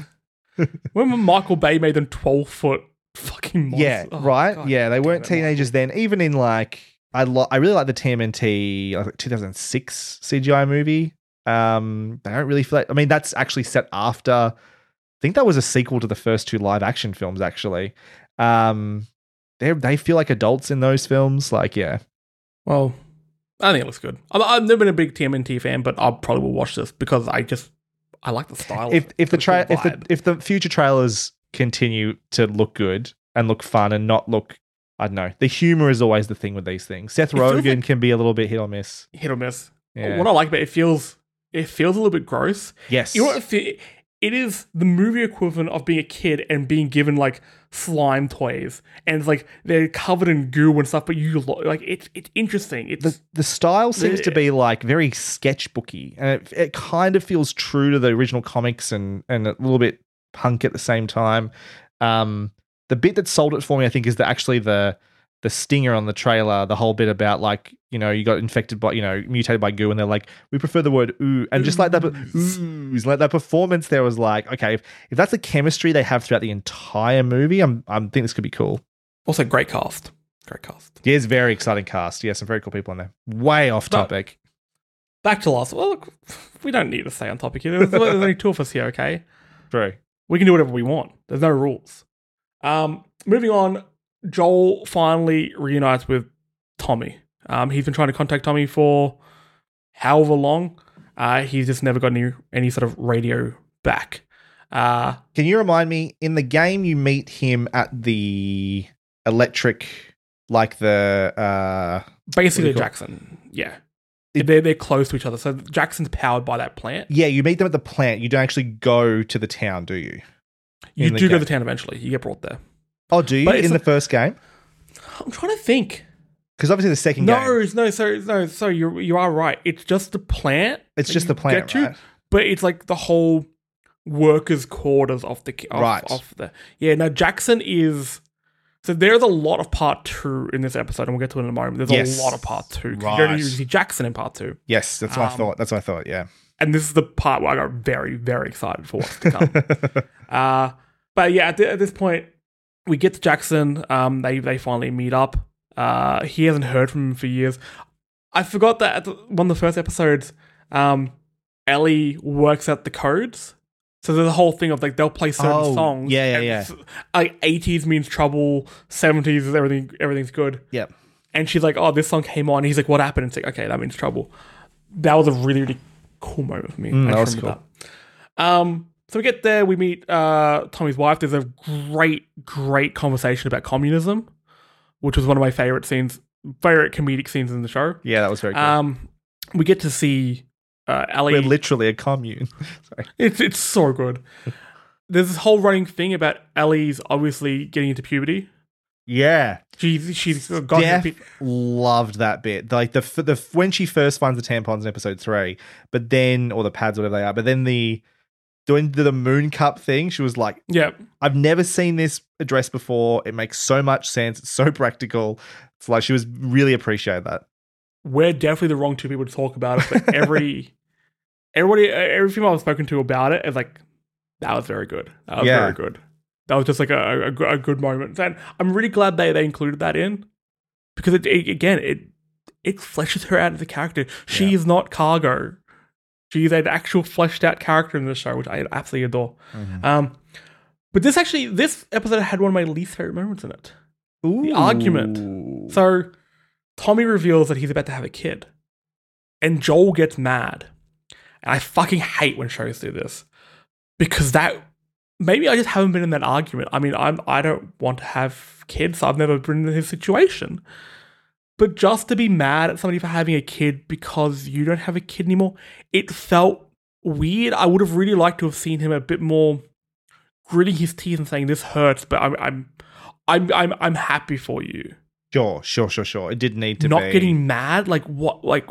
What's he angry about? He's angry at the world. I kind of get that. There's a couple of things. I mean, yeah, I think ultimately what's informing his anger is that what he's lost. Again, a reminder that the world has taken from him. What Tommy's getting that he's not. What he's trying to present as the argument is like, you need to do this because I can't, and that this is he knows it's the right choice because he would do anything to keep, have Sarah back. But also he's so convinced because he lost Sarah that he's not going to be able to look after Ellie, and he needs Tommy to do it at that point. So there's a couple of conflicting things in there, which does help, because I didn't get that read specifically, but I understand what you're saying. It's like arguments like that do happen sometimes. Sometimes just like, and especially at this point, Joel is going through like recognizable anxiety problems here at the moment. That puts you on edge. That makes you argumentative sometimes. That makes you, bite back at people when you logically shouldn't. You're emotionally in a different place. But I would have liked to have seen that a bit more, because I mean, this is the episode which really shows his mental strain. He's having panic attack. He thinks he sees Sarah at one point. There's that scene where he breaks down when he's trying to fix his shoes, which I think is one of the probably Pedro's best scene in the show for me. Very, very moving. Him talking about him not being good enough. He's too weak for this. Yeah. At this point, he wants to protect her, but he can't do anymore. That was heartbreaking. Seeing him actually admit that, especially again in the game, he's a bit of a Terminator. Seeing this vulnerability to him was really interesting. But I also want to go back. There was a secret character drop in this episode. There was Shadow dropped Dina or whatever her name is. Yeah, you see Dina. When it cuts to the barnyard, and I had these flashbacks to part 2, there's a magical scene in the barnyard. And I had flashbacks to that E3 where they recreated that barnyard. I had the biggest smile on my face when I saw that. And then you see this young girl looking at Ellie. And again, at this point, I wonder if people who hadn't played the game at this point knew that Ellie was gay. No, probably not. I mean, I don't know if there's that line. I don't know if no is the word. At this point, probably not. Probably not. I think there is an offhanded line which is having that conversation with Tess. The conversation between Tess and Ellie were very, very good. But I think Tess is asking, do you have parents, do you have brothers, sisters, boyfriend? And then the way she says no to boyfriend, like no. Yeah. was when I'm like, that's the thing. I think that was one of those ones that you picked up on it, but especially if you know. If you know, you can pick it up. Yeah. Again, I think for people who haven't played the game, if you're interested in watching it a second time, you'll pick up a lot of little key moments. But you see this girl looking at her, and to know that that's Dina, and there was something between them at first sight I quite liked. I think that was really sweet. Didn't Ellie just like what the fuck are you looking at? What the fuck are you looking at? I loved all the comments I would see on like Facebook and Twitter being like, I'm really enjoying the show, but that Ellie just swears too much. Really? Fuck off. That was their problem with the show. It's like, it's not the violence, it's not the dead kids, it's not any of that sort of stuff. She just says the F word too much. F word too much. Bless That's him. funny. Bless him. Anyway, episode builds to a scene ripped straight from the games where Ellie overhears Joel say, I can't do this anymore, you need to take her. And there's a confrontation. And this is one of those moments that's straight from the game.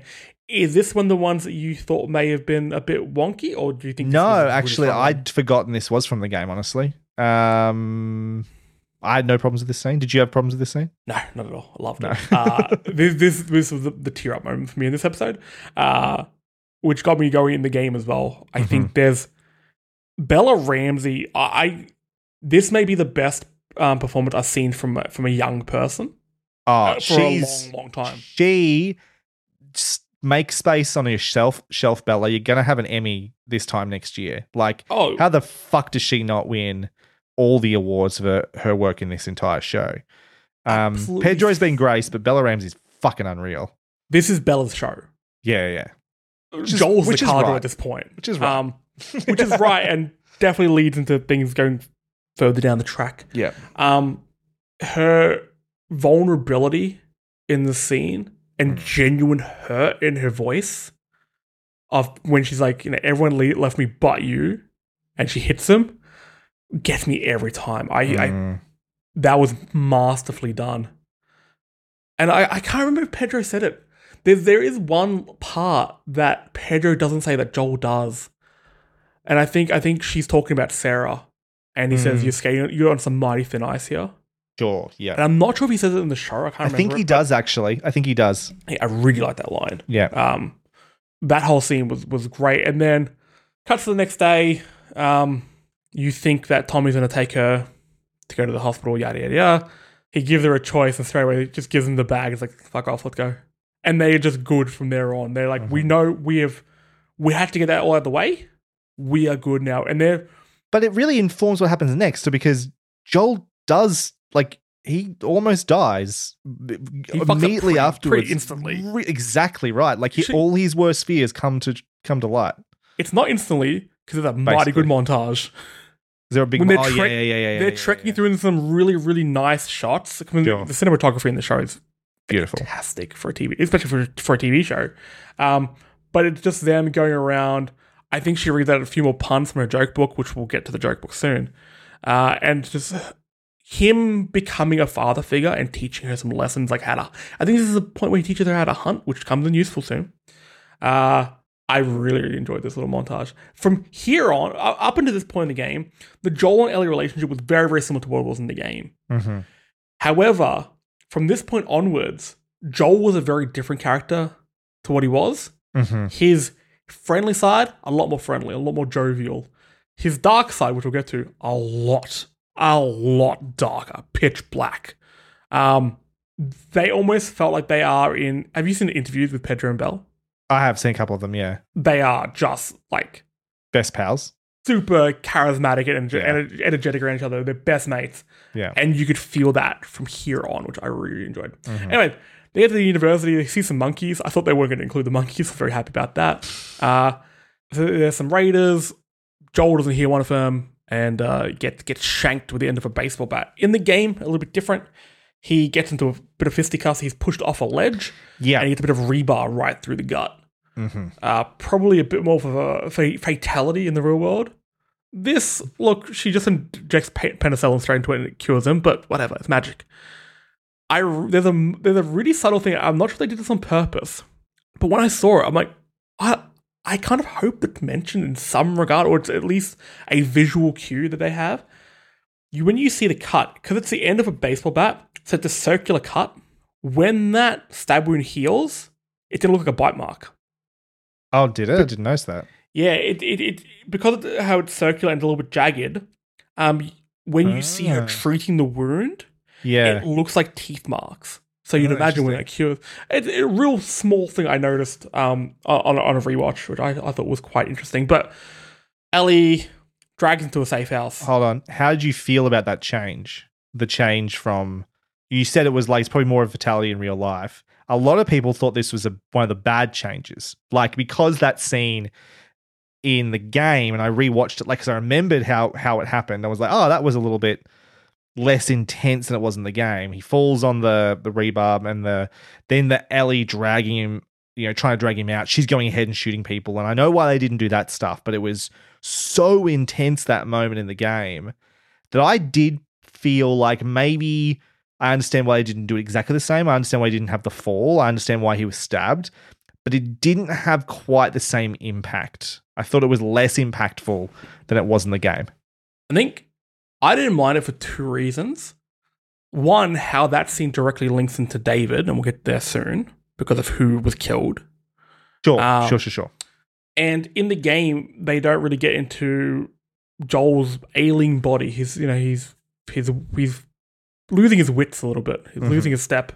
They don't have that in the game. So to actually have that moment play out because he genuinely is getting weak, I think that was a good choice. You can't have Ellie or Joel really in this show go full maniac mode until the end. No, I agree. Ellie sort of does. I think I'm fine without Ellie going maniac mode, as you said. I'm fine with him being stabbed and like it being a confrontation rather than it being a fight. Then he falls on the thing, right?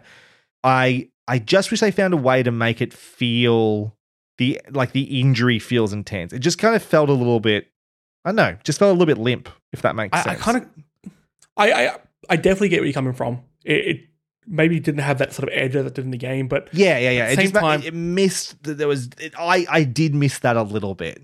Video game logic can make much bigger leaps. Yeah, totally, 100%. He could have got a shotgun blast to the chest and taken a few pills and been fine. Yeah, true. In the game, because he does. In this, it needs to be something that he could come back from. And even then, this was a stretch. No, you're right. And Druckmann has said this is exactly why they did it, and it is the right choice. I'm allowed to miss it. Oh yeah, 100%. Like, there's definitely some action scenes again from the game. As we're talking about, I'm remembering some moments. With Bill, when you get flipped upside down, you're tied up. Yeah. And you're trying to protect Ellie upside down. Yeah. That could have been pretty insane. That could have been cool. But moving on, she saves him. He's really, really messed up at this point and basically says, go back to Tommy. Leave me to die. And then rather than her like, I'll take you out of your misery or something like that, leaves him and he's just he sounds like me after a run. Just sounds like shit. And she's about to leave, and then we get a flashback episode. This is the DLC from Last of Us, Left Behind, which shows the story of how Ellie gets bitten, and it traces her relationship with Riley. What did you think of Left Behind as a whole? Oh, it's my favorite. It's my favorite part of the first game. I think I didn't play it until after I finished the game, and it was the highlight for me. I thought it was the best part of the game. So well done. Now, in the game, there's the flashback part, but also the quote-unquote modern-day parts. Sure. Where it's still Ellie going through a mall, but there's this whole sub-story about, like, there was an army helicopter that crashed there. There's a bunch of infected she has to go through. Yada, yada, yada. And then I think there's also a few of David's raiders around as well. In the show, we don't see that. We only see the date night, really. Yeah. What did you think about that change? Didn't miss it for a second. Like, it's like that's the bit that needed to be there because it was a game, but the bit that made that DLC memorable wasn't...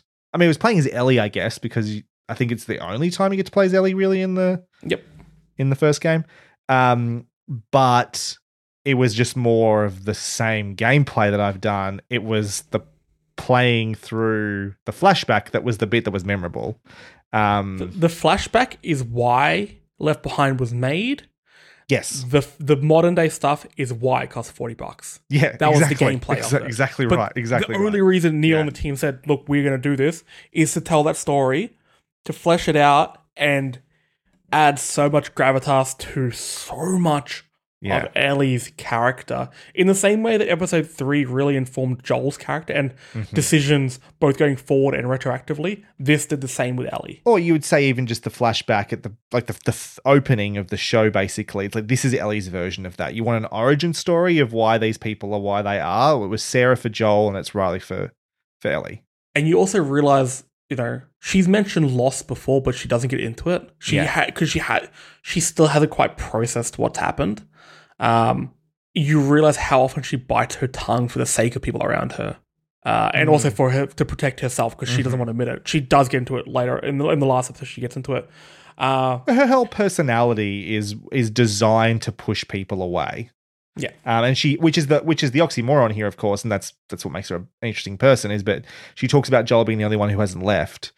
It's like she has put up this wall, this bratty persona she's got that keeps people at a distance. Anyway, have you read the Left Behind comic?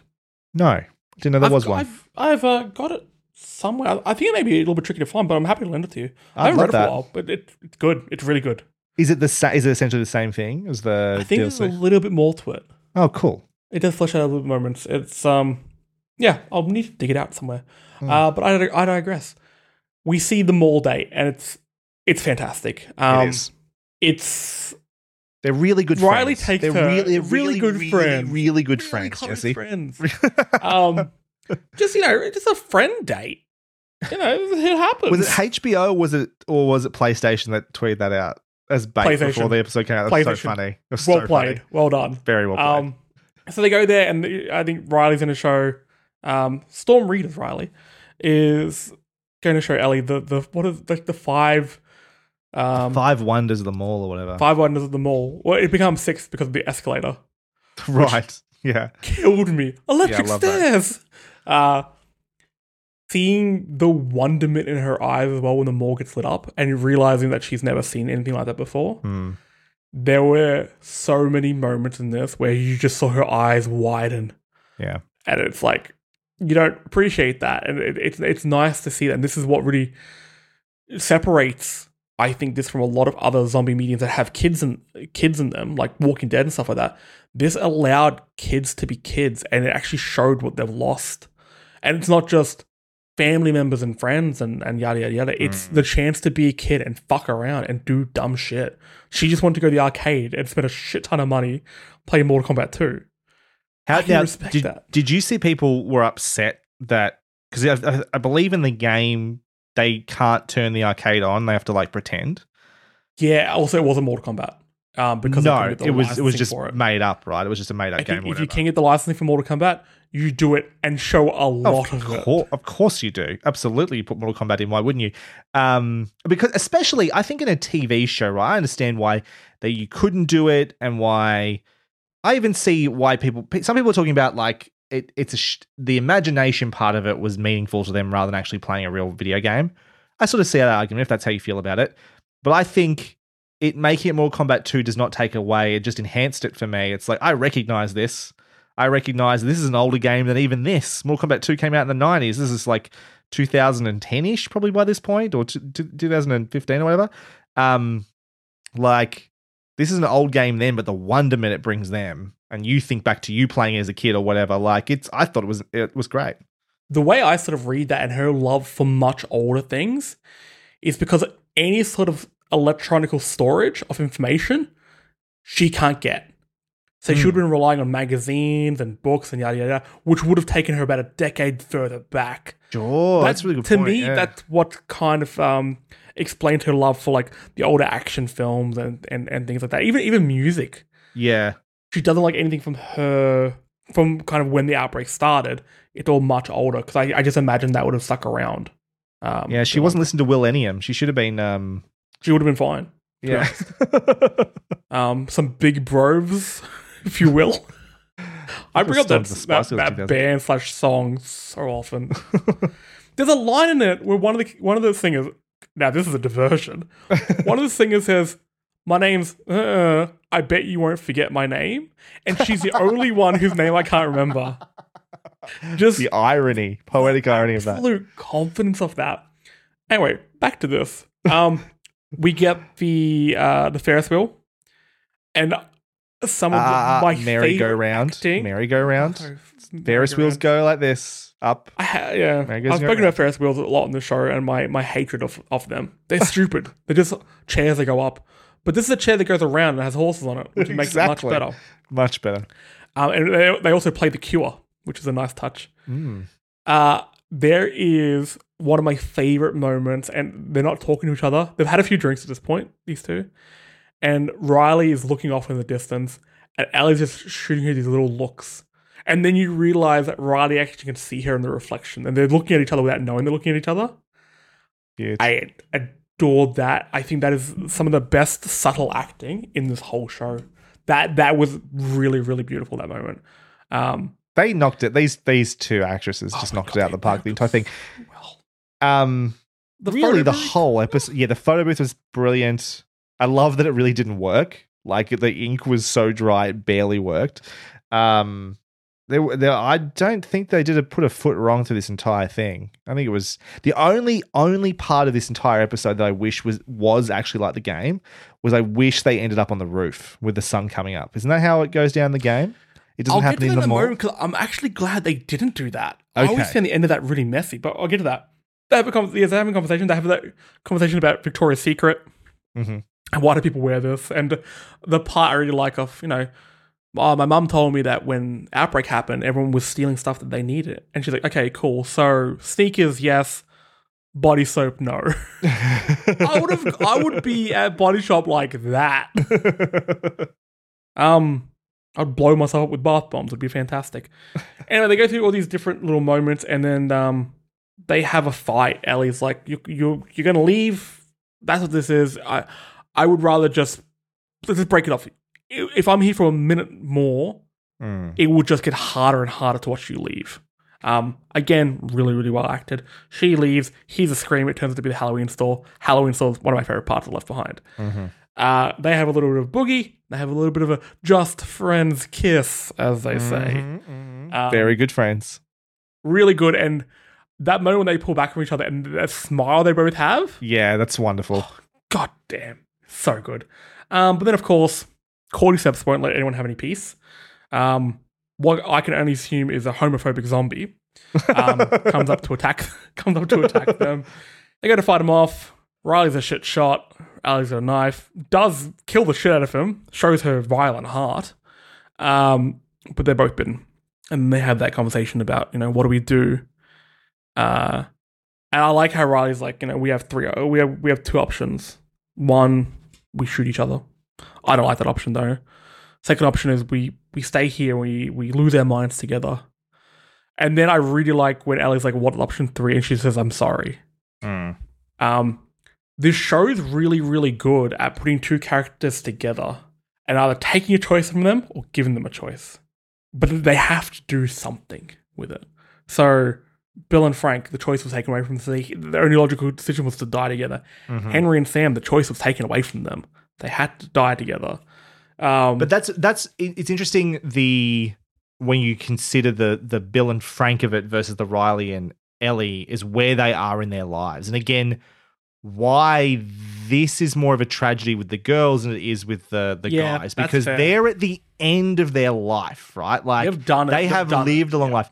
The whole choice that Riley is making here, or the choice that the option she's putting out there is let's lose our minds together because like we're so young. Something. It's just, let's just have as much of whatever we can of this because it's just so unfair.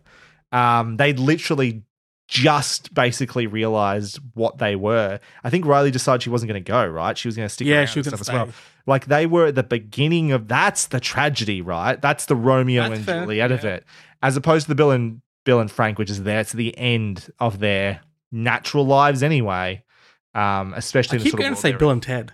I went to say it as well, actually. Yeah, which would be a very good look. If somebody can that will be the first good use of AI. If somebody can put Bill and Ted, into the Bill and Frank episode of Last of Us, I'd be very, very happy with that. So yeah, we see that. So, like you said, in the game, this bit goes on a little bit longer. They go to the rooftop. They're still being chased, and I think Marlene comes in the end and finds Ellie. Oh, I'd forgotten that. Look, for memory, I may be getting that one wrong. I haven't played. I think cutting it. So does it show past Riley actually turning in the game? I thought it just ended with them on the rooftop, basically the same spot as it does in the show. Just it was the sun coming up rather than it being in the mall still, was how I remembered it. But I've played it once and it was years ago. I liked them cutting before either one of them turned. I agree with that. Yeah. The implications, and it is explained a little bit more in the last episode. But where it lets your mind go is pretty horrific. Yeah, totally. Totally. That is a very, very uncomfortable and just it's a wrong situation. That situation should not happen to any sort of kid. You think about how that plays into Ellie's bit with, is it Henry or Sam, the little kid? Sam. With Sam, right? Like, she has been in this exact scenario before, except this time she knows she's not going to turn, but he is. Well, more than likely. She tries the cure thing, obviously. But, like, she's literally watched this happen once before. I think it's also her understanding how important comfort is. Yeah. She probably knew that this wouldn't work, but he's a kid and he's going to believe it and he's going to go to sleep. And that you think about that choice, right? The choice not to tell Joel or to tell his brother, to let him have the night, is because she's made that choice once before. Yeah, like they lost. He was able to lose his mind with her. Yeah, and he was able to. She gave him whatever that was that night of them playing games or whatever it was. Oh wow! That scene where she put that together before. Sorry, where she says, "I'm sorry," and she puts the thing down. Yeah. And she says, "I'm sorry," and so did Riley with the third option. God damn this show. Yeah. I also just click with them playing The Cure. She's The Cure. Oh, God. Oh, yeah. So at that point, snap back to reality. There goes gravity. I'm so glad you did that. It's all like you. Snaps back. Ellie decides to stay with Joel. She's going to look after him. She's going to go hunt some deer and try and get some medicine if she can. She shoots a deer, and well, actually, so before that, the next episode actually starts with a sermon before dinner, led by David from what's the ski resort called? Completely blanked on his name, but he's got a congregation. I'm gonna use all the biblical terms here because I think they lean to the fact that he's a pastor a little bit more in the show than they did in the game, and he's basically saying what we need will be provided to us. The Lord will provide, except in this case he sees himself as the Lord, and the provisions is human meat, long pig, if you will, or in a certain little girl's case, her dad. They're clearly preparing to eat the person that Joel killed. That bit later in the episode when they've got the meat and they say, what is it? And it's veal. Now, we know the deer had been killed at that point. So initially, not you and I, because people know the story, but if you're not familiar with the story, you're thinking, oh, okay, so they got back with the deer. But then you see them drag the deer in the next scene. I wonder how many people went, wait a second. Yeah. They get the deer. David's there with Troy Baker. So a lot of the original cast have moments here. And we'll get to Ashley Johnson's in a moment because I was very, very impressed. And Laura Bailey. I know she's yes, and Laura Bailey was right at the end. So we had everyone. But yeah, Troy Baker's in here. He goes off to get medicine, yada yada yada. Allie holds David hostage and they start to talk. And David is a very smooth talker. He's an ex-teacher. He's a preacher. It rhymes. Oh, she makes a joke as well. And she lets her guard down both emotionally and physically. And Troy's able to get the jump on her. They click with, hey, there's a madman and a little girl going around killing our people. And they let her escape because they know that they can track her, and they're that confident they actually go back home. Yeah. They go back and let's get some people together. Don't worry about there's a snowstorm or anything overnight and like the tracks get lost. We'll still figure it out. It's fine. There's a massive leap in time in this episode, which I'll get to. It bugs me still. Anyway, they track Ellie. This is the point where Ellie's in full survival mode, but also realizing that without Joel, she can't do this. Yeah. She's very, very panicking and she's making rash decisions. So she tries to to drive off these attackers. They shoot the horse, rest in peace, Shimmer, and then they drag her away and put her in a cage. And David basically tells his men, "Look, if you want vengeance, go claim it." And they all start hunting Joel. This is where I have a complaint. And my normal complaint with TV shows and movies is regarding how time works. Mm-hmm. Somehow they are able to take Ellie all the way back to their campsite. At the start of the episode, Ellie, and I don't know which way Ellie's gone. She may have gone away from the campsite, but they say that their little, order operations is about 5 miles away. David is somehow able to take Ellie to a place. It may not be I think it is the campsite proper, because it is because it's got the diner and like the Sweeney. No, it's not Sweeney. Todd's the butcher and stuff like that. Yeah. Able to take her back there in the time that it takes the small band of men where Joel is to go and start tracking him. Sure. And that she's being questioned. I have two thoughts on how this might work. One, I don't know how big the town is, but they started looking. They're looking for a while, right? Before they finally find Joel's house. It's not cut in a way that suggests they've been looking for a long time, but maybe they were looking for a while before they finally found him. Number two, though, 5 miles away from where they were when they met Ellie in the woods. Now, that could mean, I'm using my fingers here for you, there's a point in between the house with Joel and thing, or it could be up here, right? So they could both be not heading towards each other, but so actually the town and the lodge are closer than they were when they found each other in the woods. Does that make sense? When this first happened, and the episode's incredible. This is a really, really, really good episode. But after it happened, I turned around to Sophie and I was like, I'm gonna have to get a whiteboard, aren't I? I'm gonna have to draw this out. I feel like Charlie Day. Yeah. I'm going mad with this, trying to work out how does the timeline work into that. That stuff does annoy you sometimes, yeah. It got to me on this. It can get under your skin. But yes, there's a whole scene with David talking to Ellie. And at this point we know that David's a monster. He's hit a young girl. He's done cannibalism. One of them is worse than the other in that case. But he's also a fucking pedophile. Was that in the game too? I can't remember. Yes. Okay. Yes. The way he talks about basically him needing a queen to help, lead these people, both of them with their violent hearts and stuff like that. And the way Ellie notices that and then realizes that could be a weakness for him and says, I love, she bites his fucking hand. And then when he's leaving, she's like, it's Ellie. It's like, what? It's like, you wanted my name. It's Ellie. You can tell him that Ellie broke your fucking finger or whatever it was. Yeah, that's right. She's a maniac in this scene, but as you would be. Cut back to another maniac. Joel wakes up, starts just fucking eviscerating cunts. Well, there's the torture, where he has the two of them, and then he's uses the knife behind the kneecap. And I didn't expect them to do this. You didn't think they were gonna? Yeah. At that moment, that was the most brutal part of the show so far. Yeah. Because Joel does this with the same look he has at the end of the last episode. Yeah. And he pops the guy's kneecap off, he puts a knife in his mouth, and then his other mate's like, I believe him, clubs his head in. That was a lot, and I know a lot of people were really taken aback by that, because the show did know when to ease back on the violence and the action. When it hit, like that pole to that man's head, hit pretty fucking hard. And it's jarring and it's uncomfortable. I think shows like Game of Thrones, you do get desensitized to it, and it does become kind of just gore porn.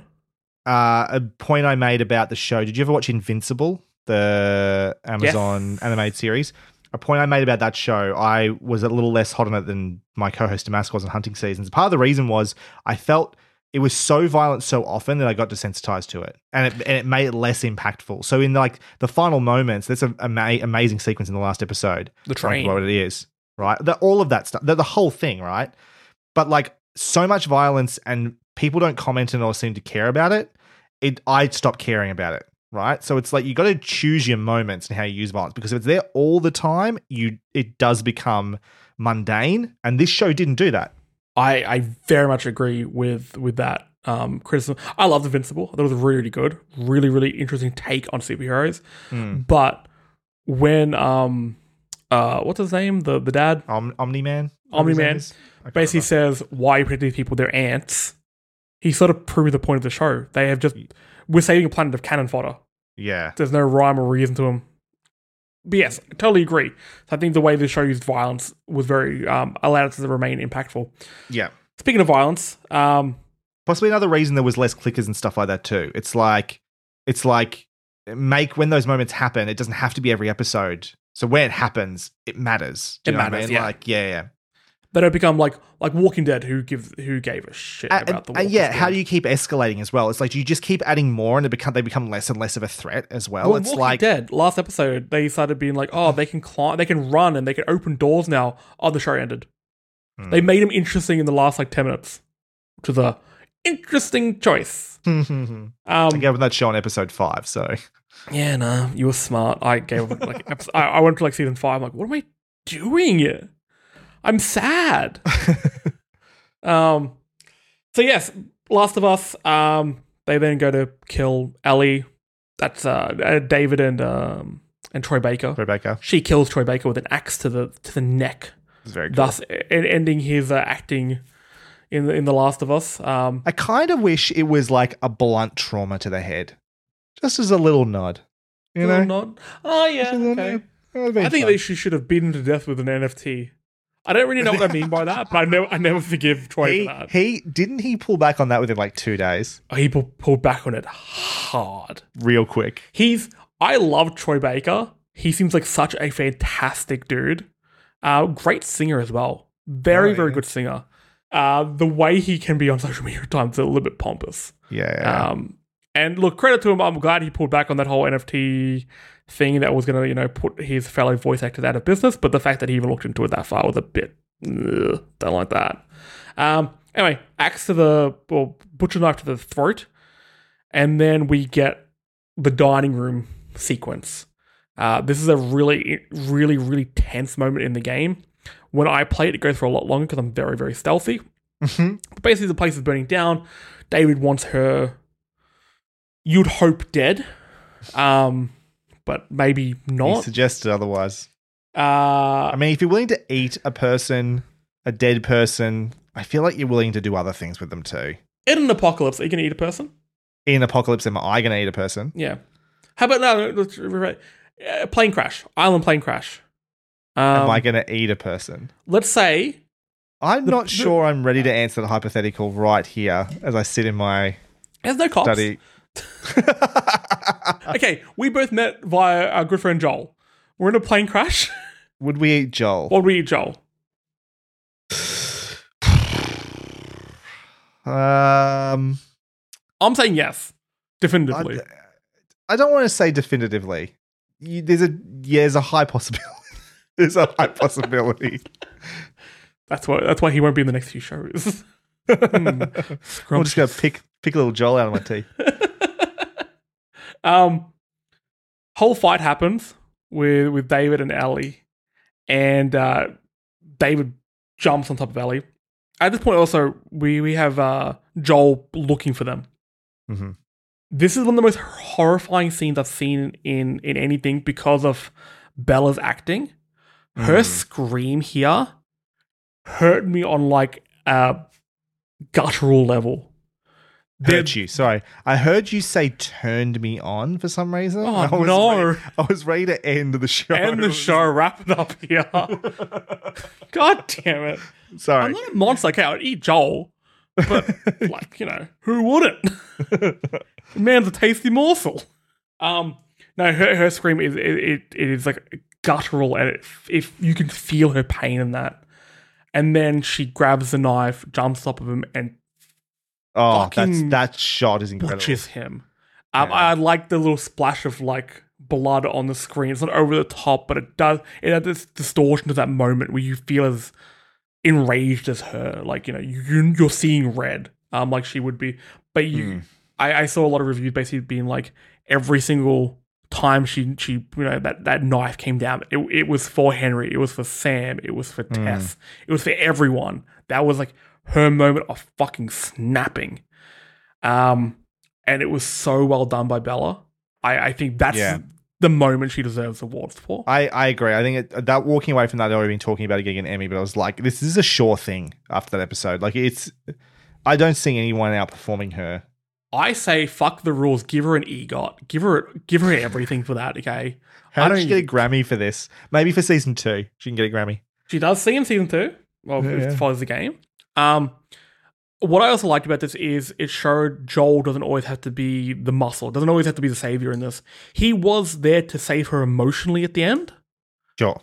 And kind of got her back from the edge. In a very, very touching season where he says baby, amazing scene calls her baby girl, and there was you realize he had to knock down his defenses completely to save her at that moment. Yeah, that was the truest form of him saving her. I thought that was supremely well done, and that's the moment that really got me. I'm just minutes after the show finished, baby girl was trending. Yeah, I did say that. Yeah, like okay was trending today. What was trending? Okay was trending today.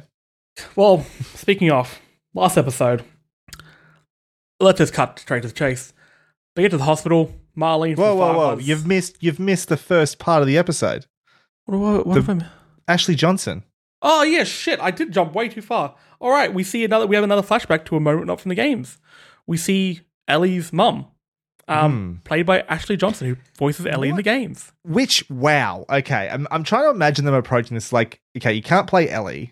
Play Ellie's mum. How do you pass the character along? Yeah, like legitimately pass the DNA of the character. Right. Yeah, but that was pretty amazing. She was wonderful in this scene as well, as always.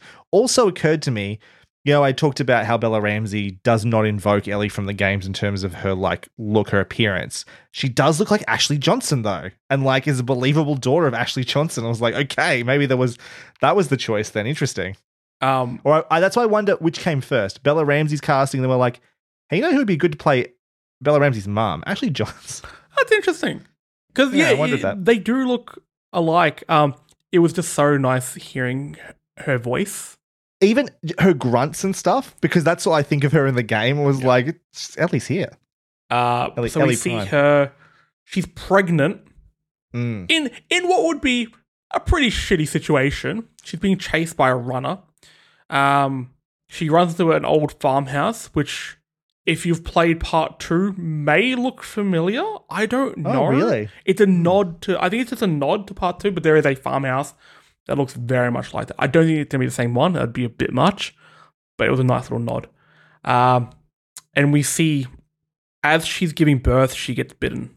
So the cordyceps virus goes into Ellie a little bit, enough for the rest of us to be like, oh, she's already infected. We don't have to infect her anymore. And it sort of nullifies the predatory aspect of the cordyceps, which David was so into. We also then see, Marlene come in, get the baby. Ashley begs for death. And I actually thought Marlene was going to leave her. And that would have been rough. I didn't like that. Goes back in and shoots her in the head. Yeah. Which to anyone listening, you all have permission to do to me if I'm ever infected. So the science of the immunity is Ashley Johnson was bitten. The virus or the fungus is then in her. It gets transmitted essentially through the umbilical cord to Ellie, which is then cut off, and so she's pre-infected. Because I was almost expecting her to breastfeed her, and that might have been the thing that gave her immunity, but she has to be actually infected. Well, I also like that because Ashley wouldn't have known. I'm just going to call her Ashley. Wouldn't have known that Ellie is immune. She wouldn't have known. She just said, I cut it as quickly as I could. She's fine. But she says she's hungry. I didn't breastfeed her just in case. Yeah, that was interesting too. So it's definitely through that, like, it was so quick too. It's really interesting. Yeah. That was the choice. love the adrenaline assisted birth. She's like, oh, it's out. Also, how most births in Steph. shows lately just come up behind her and go boo and try and grab her and see if it just comes out. Just comes out. So many shows lately have shown childbirth as, obviously it's a very traumatic thing, but they've shown it as a very traumatic moment, not a beautiful thing. It is Oh shit! What was the Game of Thrones prequel thing called? Oh, House of Dragon. House of Dragon. Every single birth in that show was a bloody mess. Sure. This one just kind of happened. It was nice to almost have a happy moment. Oh, and when the baby's crying and she looks at me and is like, "Yeah, you fucking tell him." I love that so much. That again, that performance from Ashley Johnson, that moment, she was fucking spectacular with that baby. She was so good. They got a proper freshie too. I was really impressed. What I say? How do they do it? Like, is that an actual baby? Like, what are they doing here? We were talking about that too. Actually, Steph and I, we were wondering whether they were prem, and then they get to a point where they stay where they still look real fresh, but they're actually like 4 or 6 weeks old. Because it has to be a premature birth, because then they have to register with the Screen Actors Guild and stuff like that. Exactly what I mean, right? Stuff, yeah, it kind of being just like we're next to a hospital, we'll just grab one from the incubator. Like, it has to be, yeah, that was our feeling. Would you want your baby in a TV show? Fuck no. I was child actors and the way that kids are being like used, like every child actor's fucked up, and the way they're being used and abused on like social media and stuff like that for profit, no fucking way. I try not to use social media much apart for Twitter. I use Instagram 3 times over my whole life for the first time in about a year. I generally don't like putting that stuff out there. I'm going to put nothing of my daughter online.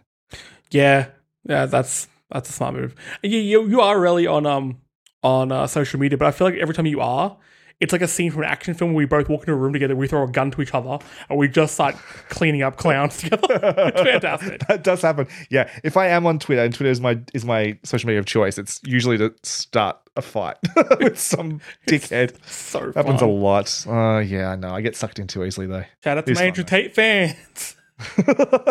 Still get the occasional message. Shout out to what's the lead singer of Queen now? Adam Lambert. You started beef with Lambert fans. That was bonkers. How that happened. That was strange. So back to the episode. Yada yada, stuff happens. End up in hospital.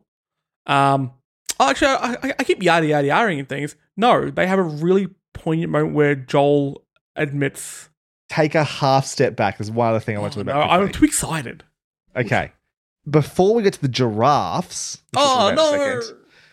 Right? There was the first, or not the first, but one of my favorite like nods to the games, which was there's a ladder up there, I'll boost you up. I was like to Steph, I was like, oh my God, they're finally doing it. Because I've been expecting all season for there to be a scene where Ellie's on like a rafty thing and Joel has to push her through water. It never happened. I was like, do mention episode 2. They mention she can't swim, right? But they don't do that thing. I was like, it's got to be in there because it happens like 3 or 4 times in the game, right? And so when the ladder thing happened, which happens, how many times that happened in the game?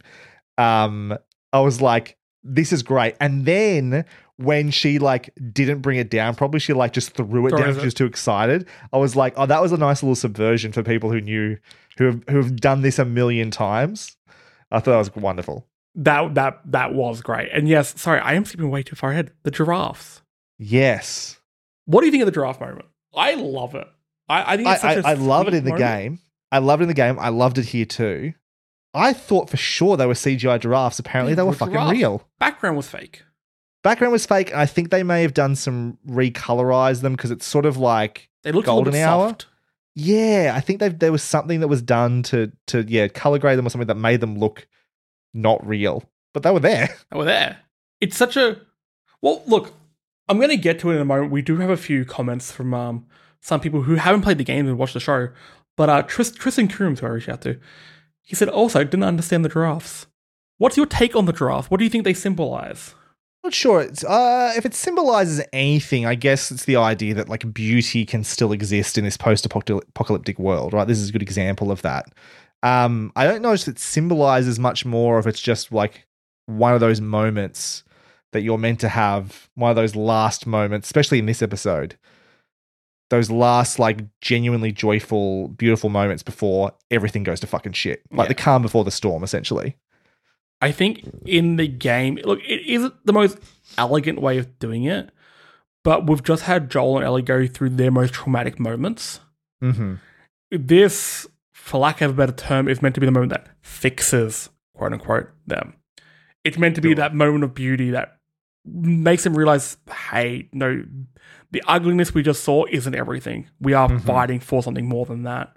That's something the game always did very well too, is peppering in those moments of beauty where you do look over like a beautiful landscape, or you do see the giraffes, or whatever it might be. Like, or even just little lines like when Joel's like, I'll teach you guitar.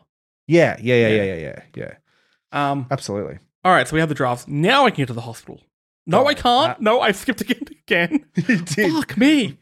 For the hospital. What happens when we record at 11:30 at night? My brain's breaking. We have Joel admit to how he got the scar on his head.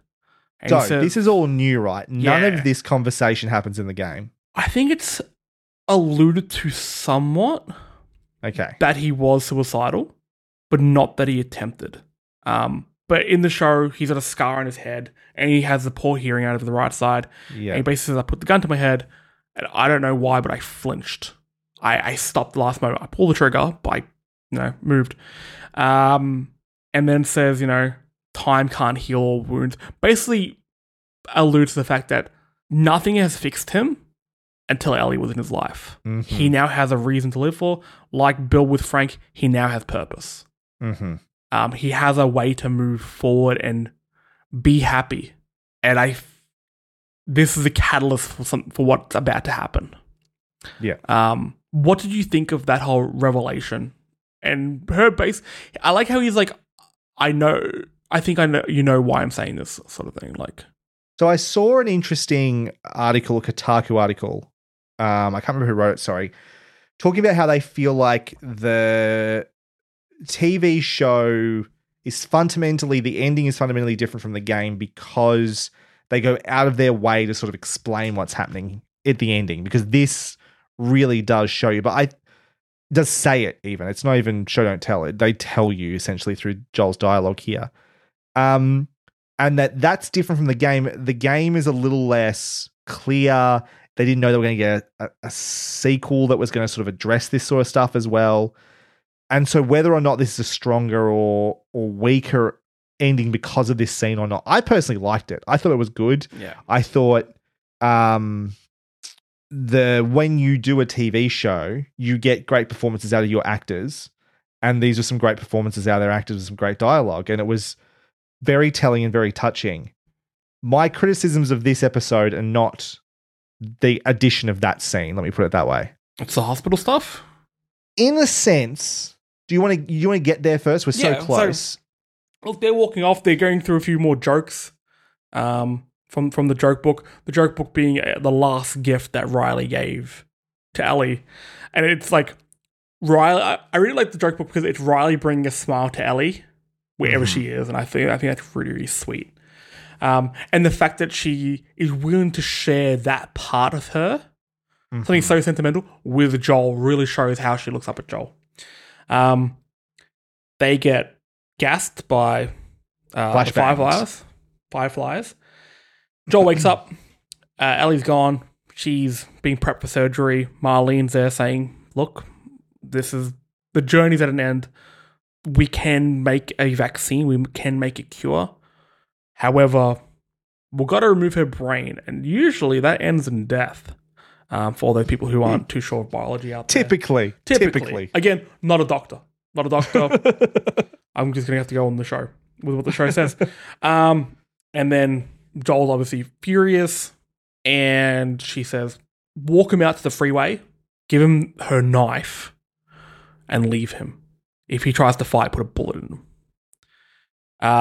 He's getting let out, and then he goes full fucking John Wick, red mist montage of him going room to room, murdering fireflies, not just armed fireflies, but unarmed fireflies. No mercy, bullet to the head, no survivors.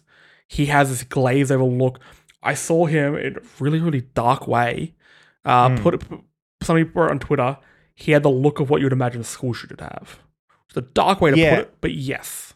You feel like, because he's got his history, we know he was a soldier pre-infection of the outbreak. And then for a long time, him and Tommy were just going around essentially killing people. Yeah. Mischief? Sure. I was going to say murder. But whatever, whichever way you want to spin it. Ain't no loving drinking claws, you know what I mean? And we didn't see either of those parts of his life, right? We never saw him as a soldier. We never saw him in between when we find him in the start of episode, before he meets Ellie.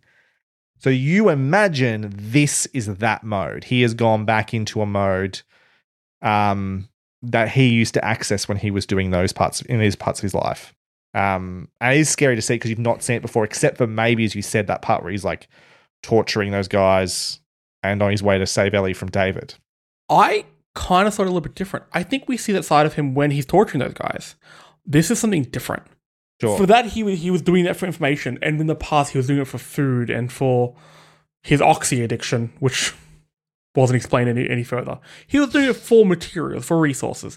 In this, it's rage. He's gone to another level. He is basically telling the world, you never take Sarah away from me again.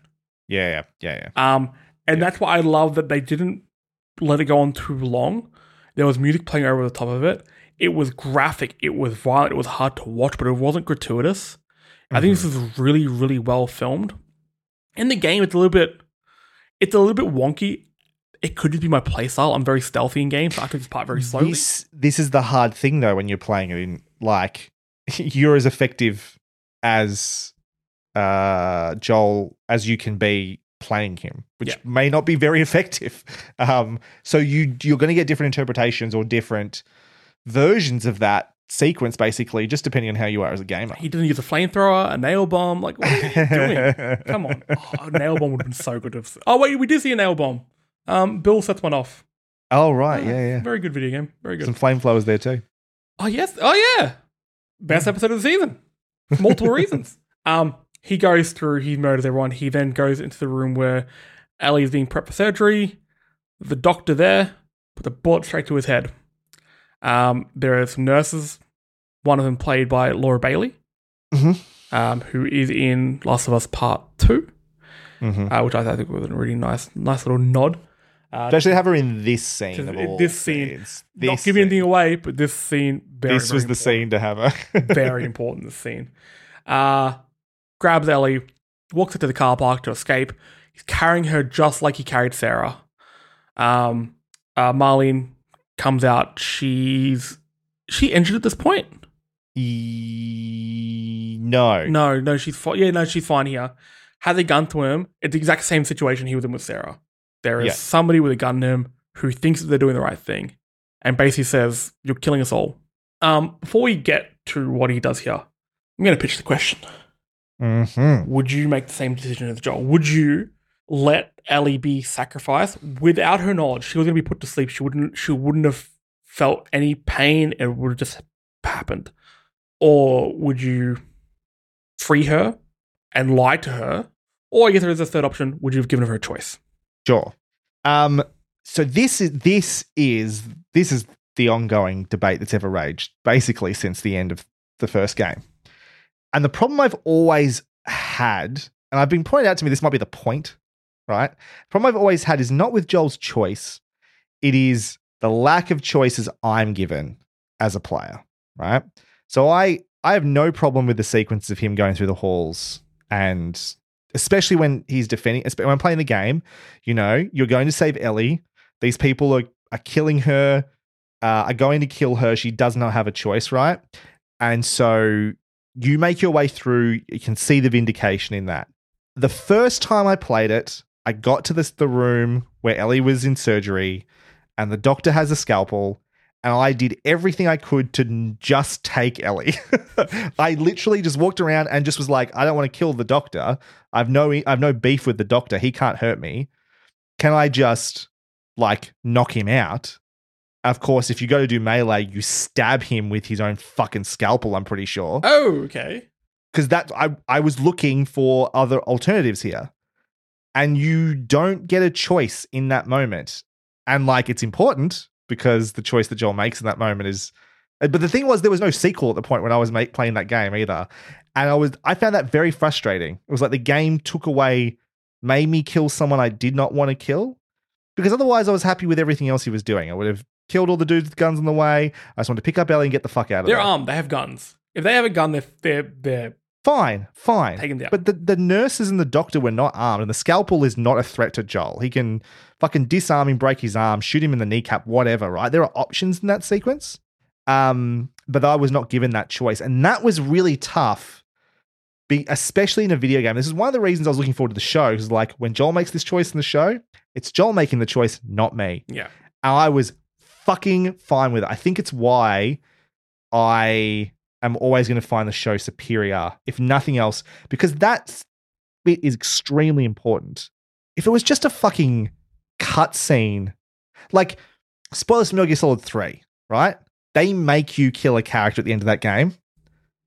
And you don't want to, and you wait. And you don't want to, but that is done so much more artfully to make you make that choice than it was in the video game of The Last of Us Part 1.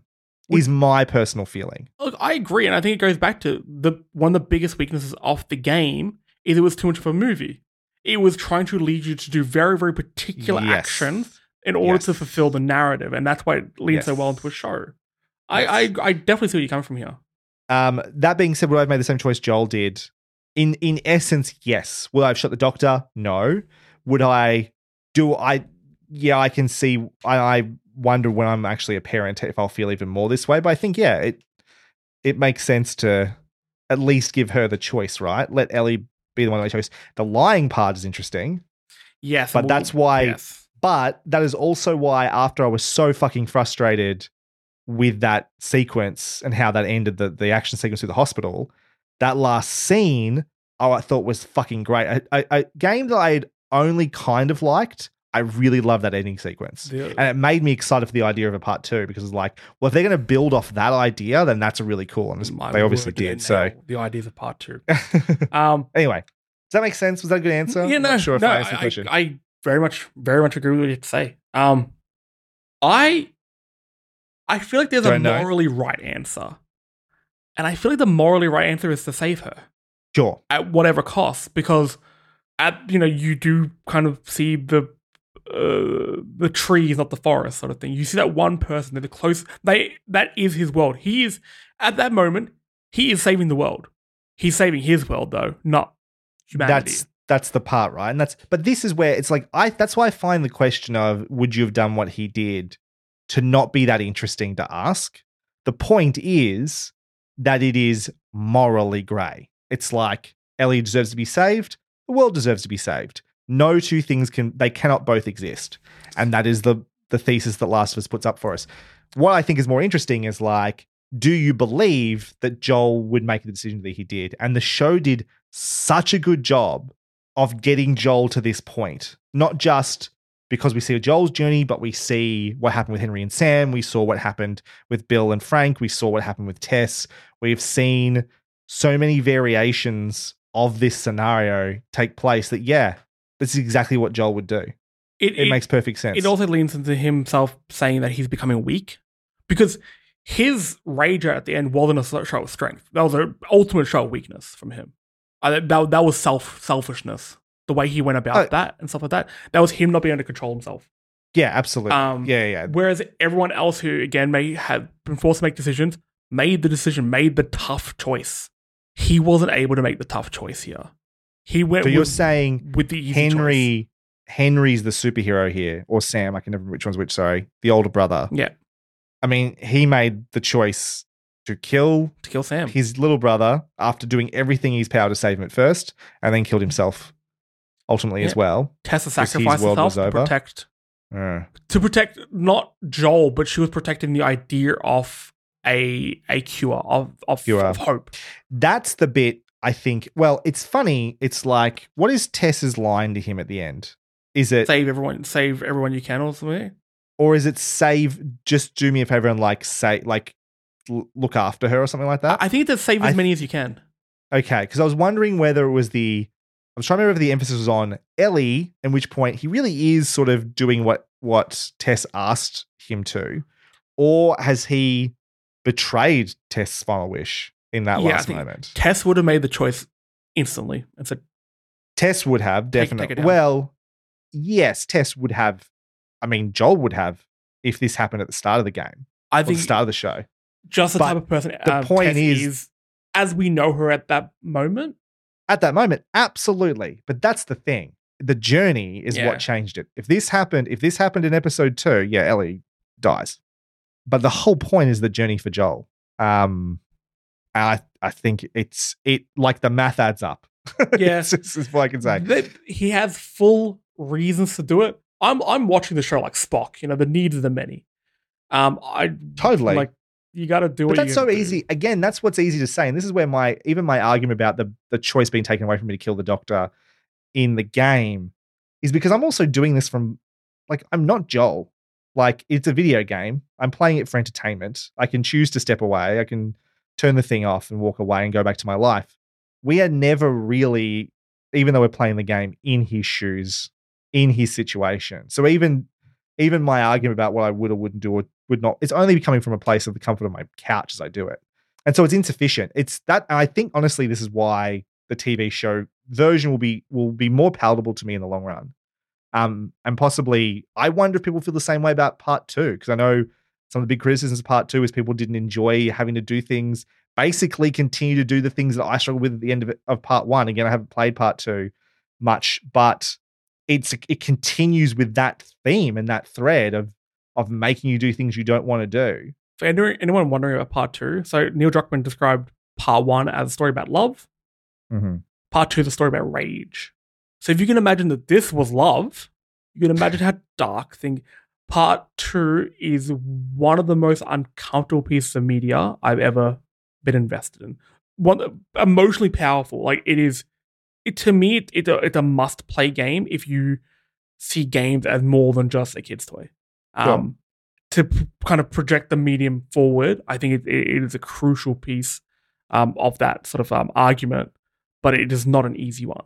So, weird question. How do you feel about the Modern Warfare 2 level No Russian?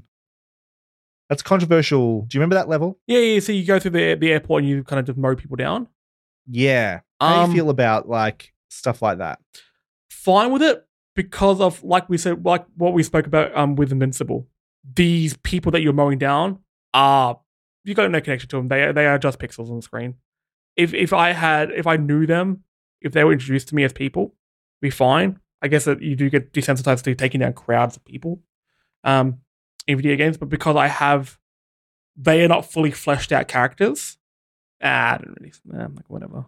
It's funny, that got a lot of criticism, that level, because you were playing as, you had the ability to just senselessly mow down civilians if you wanted to. The power I found in that level when I played it the first time was I didn't do that, but then I kind of was like, oh, I wonder what happens if I do it. I tried it and I felt bad doing it, so I didn't do it again, right? Like the power of actually the gameplay of it was something. And so the way you're describing The Last of Us Part 2 and like how uncomfortable it is or harrowing it is to play through it, and that's what makes such an experience, is the reason I don't particularly want to play it. Yeah. And also the bit that I'm interested whether people are going to find the version on TV more palatable, but if it will also be less effective. Like, is playing through that and being forced to do it more powerful, or will it work just as well if it's a passive experience? I want you to play I'm fascinated to find it. Yeah, for selfish reasons, though. Because you have a really, really good take on these things, a very like mature view on these things. I would like to hear what you have to say about part 2, because again, I have this dumb reptile brain, and I just look at it and say, "Oh, brain make me sad," kind of thing.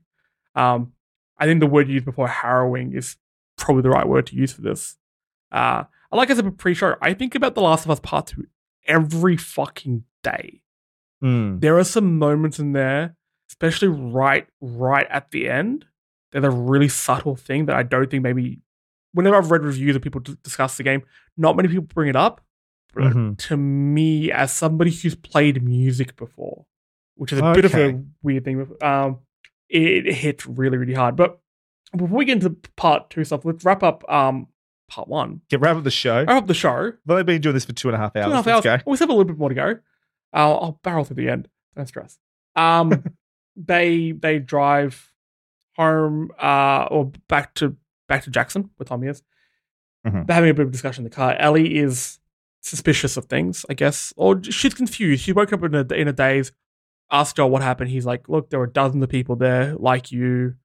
The doctors tried. Nope, there's no cure. They're going to give up. And then raiders came and killed everyone. Oh no. What an angry raider. She's like, oh, okay, sure, I guess. I'll go to sleep again. They're hiking. He's talking about how Ellie would have really liked Sarah and Sarah would have really liked Ellie and talking about how they're different people, but it's so similar. I love this detail because it really paints, all of a sudden it paints the whole Joel Ellie thing just a little bit ick. It like, yes, how much is he replacing, seeing her as a replacement for Sarah? And it's not really there until that moment and after he's done everything that he's done. And it really makes you reflect on that choice just that little bit more. It's like, yeah, it's just a little bit, ugh. And then we have Ellie, kind of the culmination of her survivor's guilt. She brings up Tess and Henry and Sam and Riley and everyone who's been lost along the way. And you definitely see that survivor's guilt in her eyes, basically saying, tell me, I'll believe you, but tell me that what you're saying is the truth. And he says, yeah, it is. And she's like, okay. And the show ends.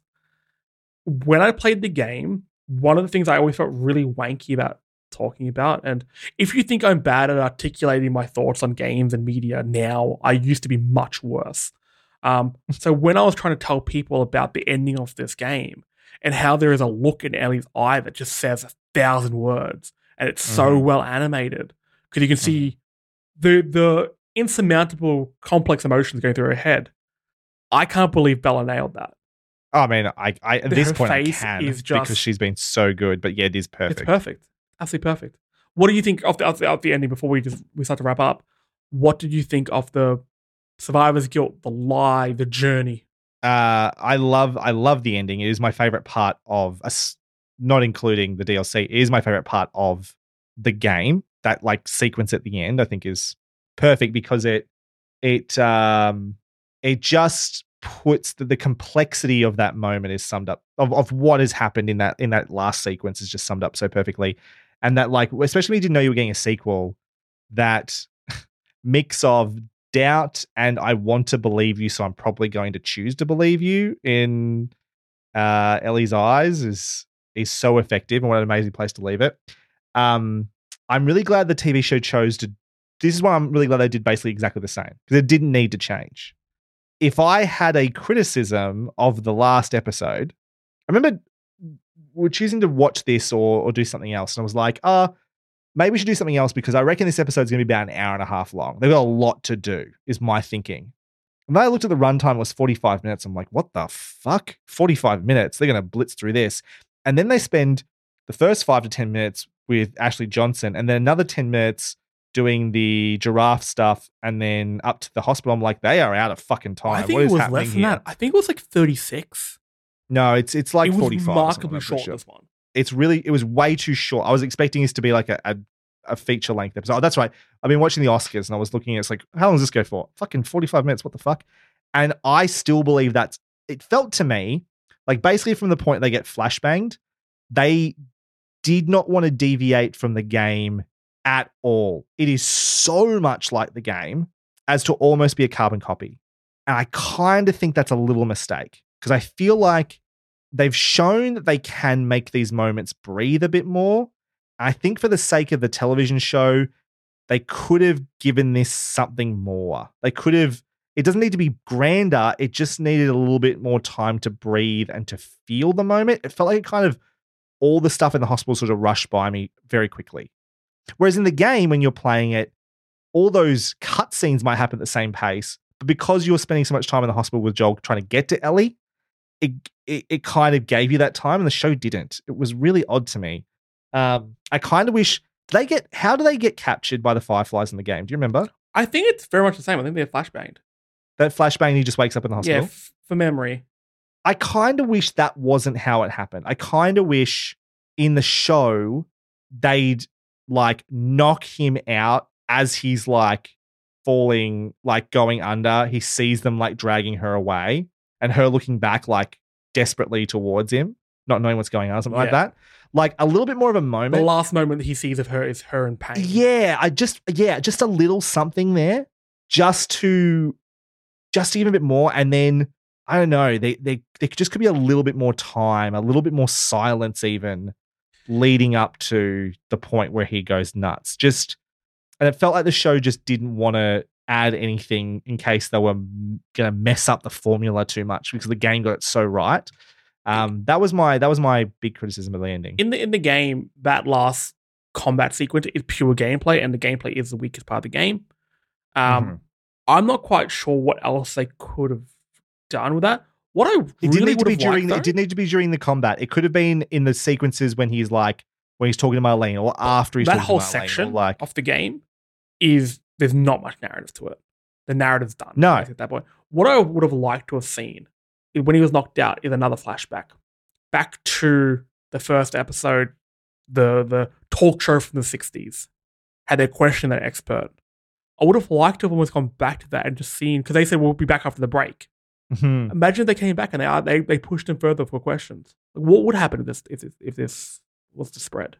And just give a little bit more, like, this, you wouldn't be able to defeat this. Like, this sort of infection is king. If it does come to us, we're done.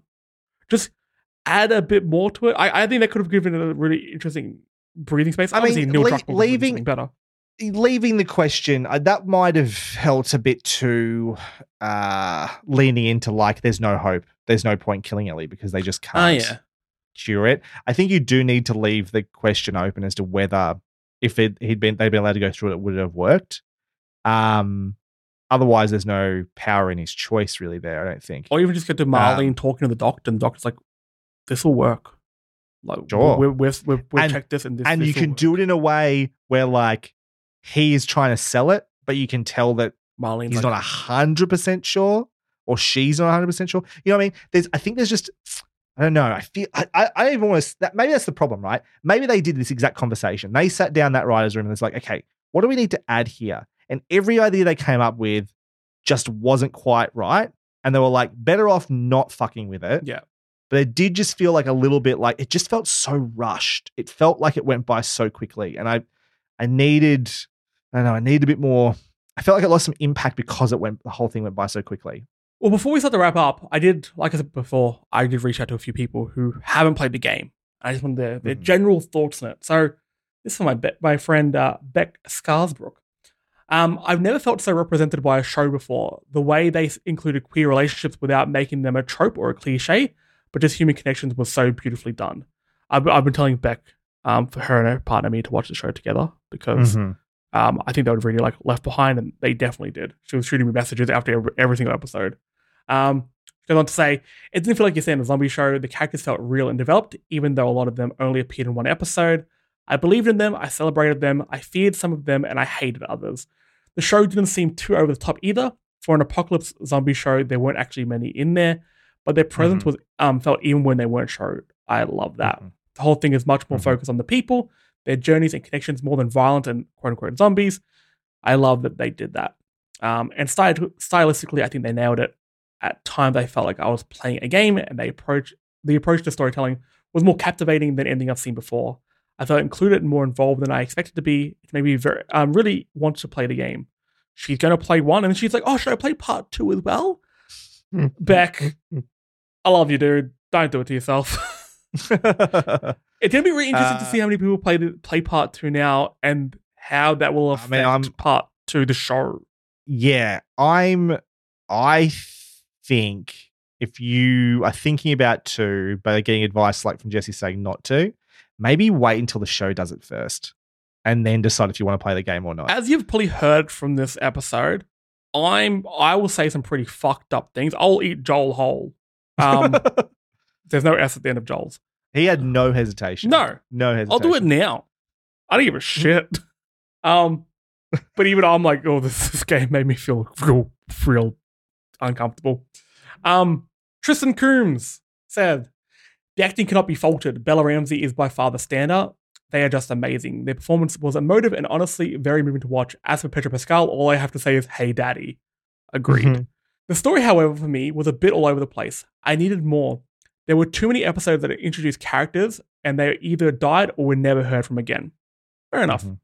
I guess it's very different to other shows. Like, I'm just going to go back to a HBO show, Game of Thrones, where if you see a character, there's a chance you're going to see them down the track. In this, there's only one, maybe, and it's Tommy. I mean, Marlene was in the first episode and 2, and then she shows up at the end. Oh, yeah, she caps it off, I guess. Yeah. I guess this is what happens in a game to TV adaptation. Perhaps I am so used to the storytelling on Walking Dead. I'm sorry for your loss, Tristan. And when there was no follow-up with characters, I was left wanting more. A game is not going to have the same character development as a TV show would, because there isn't time to do this, but I would have liked to have seen more character development. In terms of the main storyline, it was slower than I wanted. Episodes have jumped forwards, and multiple times I thought, have I missed something? This could also be put down to the game versus TV adaptation, which I can definitely. Yeah, it's definitely a choice. I think it's like, you could see there are sequences like, oh, I wonder what happened there, and the likelihood is that they were just walking and camping, and not much else happened in between, and so they didn't feel like they needed to show you that.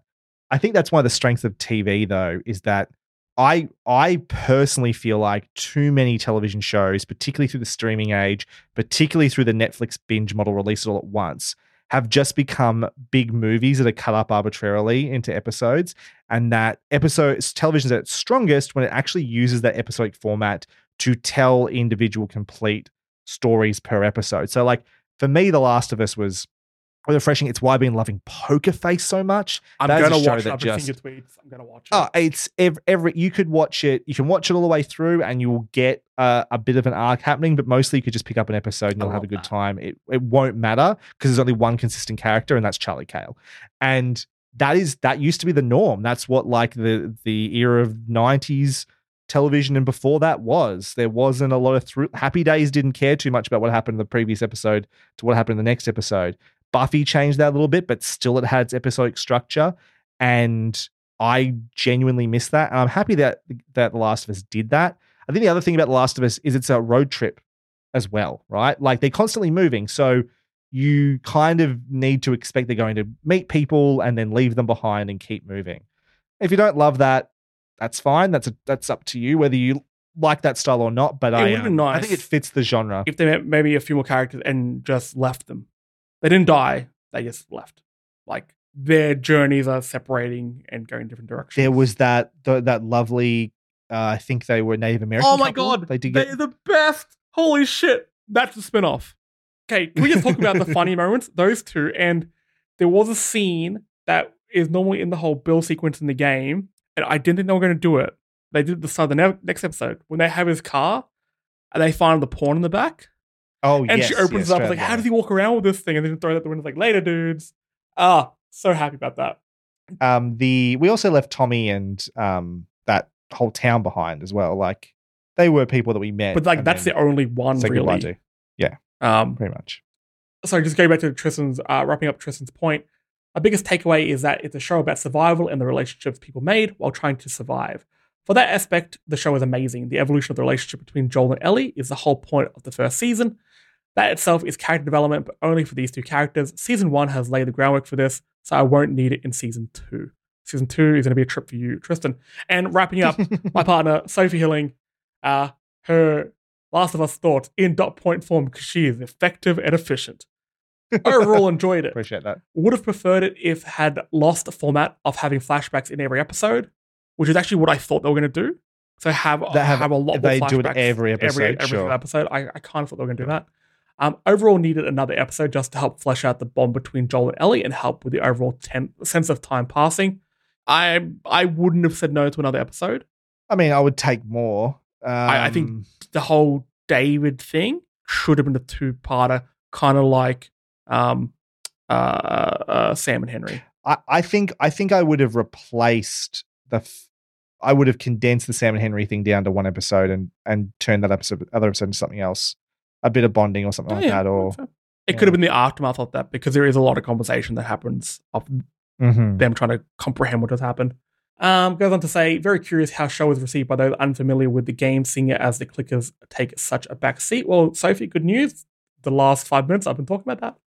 and missed the sewer sequence. She was visibly angry when there wasn't more stuff that happened in the sewers. Because, like I said, she's been dating me. She likes herself a sewer monster. You like what you like. This is perhaps the longest episode we've done. This is, I mean, what you did, we have made the rookie mistake. I've been making my podcast talking about TV.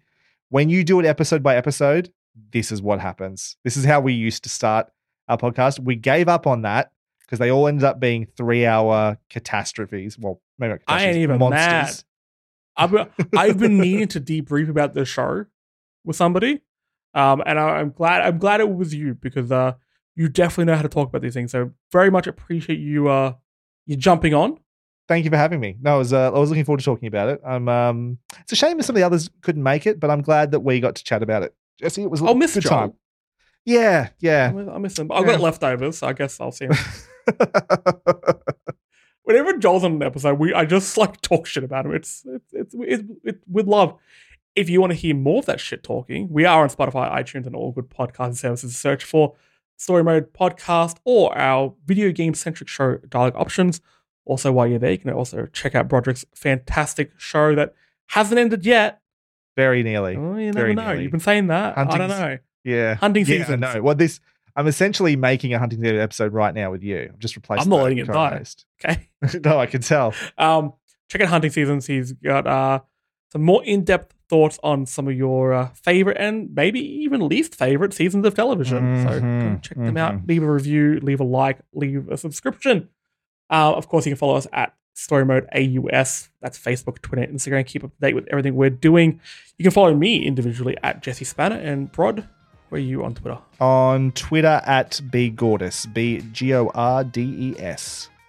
Come give us a follow. Come tell us what you thought of The Last of Us Season 1 and what you hope from Season 2. But with that...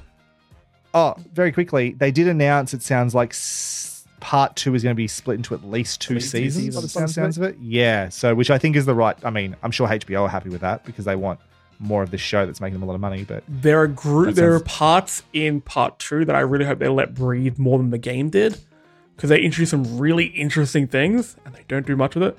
Do you think there is an obvious point to like cut it off and go, that's the end of season 2, this will be season 3? I've been thinking about that all day since I heard about the announcement. I may have to play the game again, but top of my head, no. Narratively, however, from the point of a blockbuster TV show, yes. Okay. There is a spot they could end it if they chose to. Interesting. Yeah. Interesting. For those who have played the game, I mentioned a rap before, so you probably understand what I mean. Oh, that's a good tease, isn't it? No idea. But we'll leave you there. Thanks for sticking around for 14, 15 hours. If you've had if you flying from, I don't know, Melbourne to Perth, you've had something to listen to. Enjoy. But we'll catch you next time. Go play some games, watch some movies. You do you, boo. And we'll catch you next time. Bye. Bye. Mwah, but tendrils.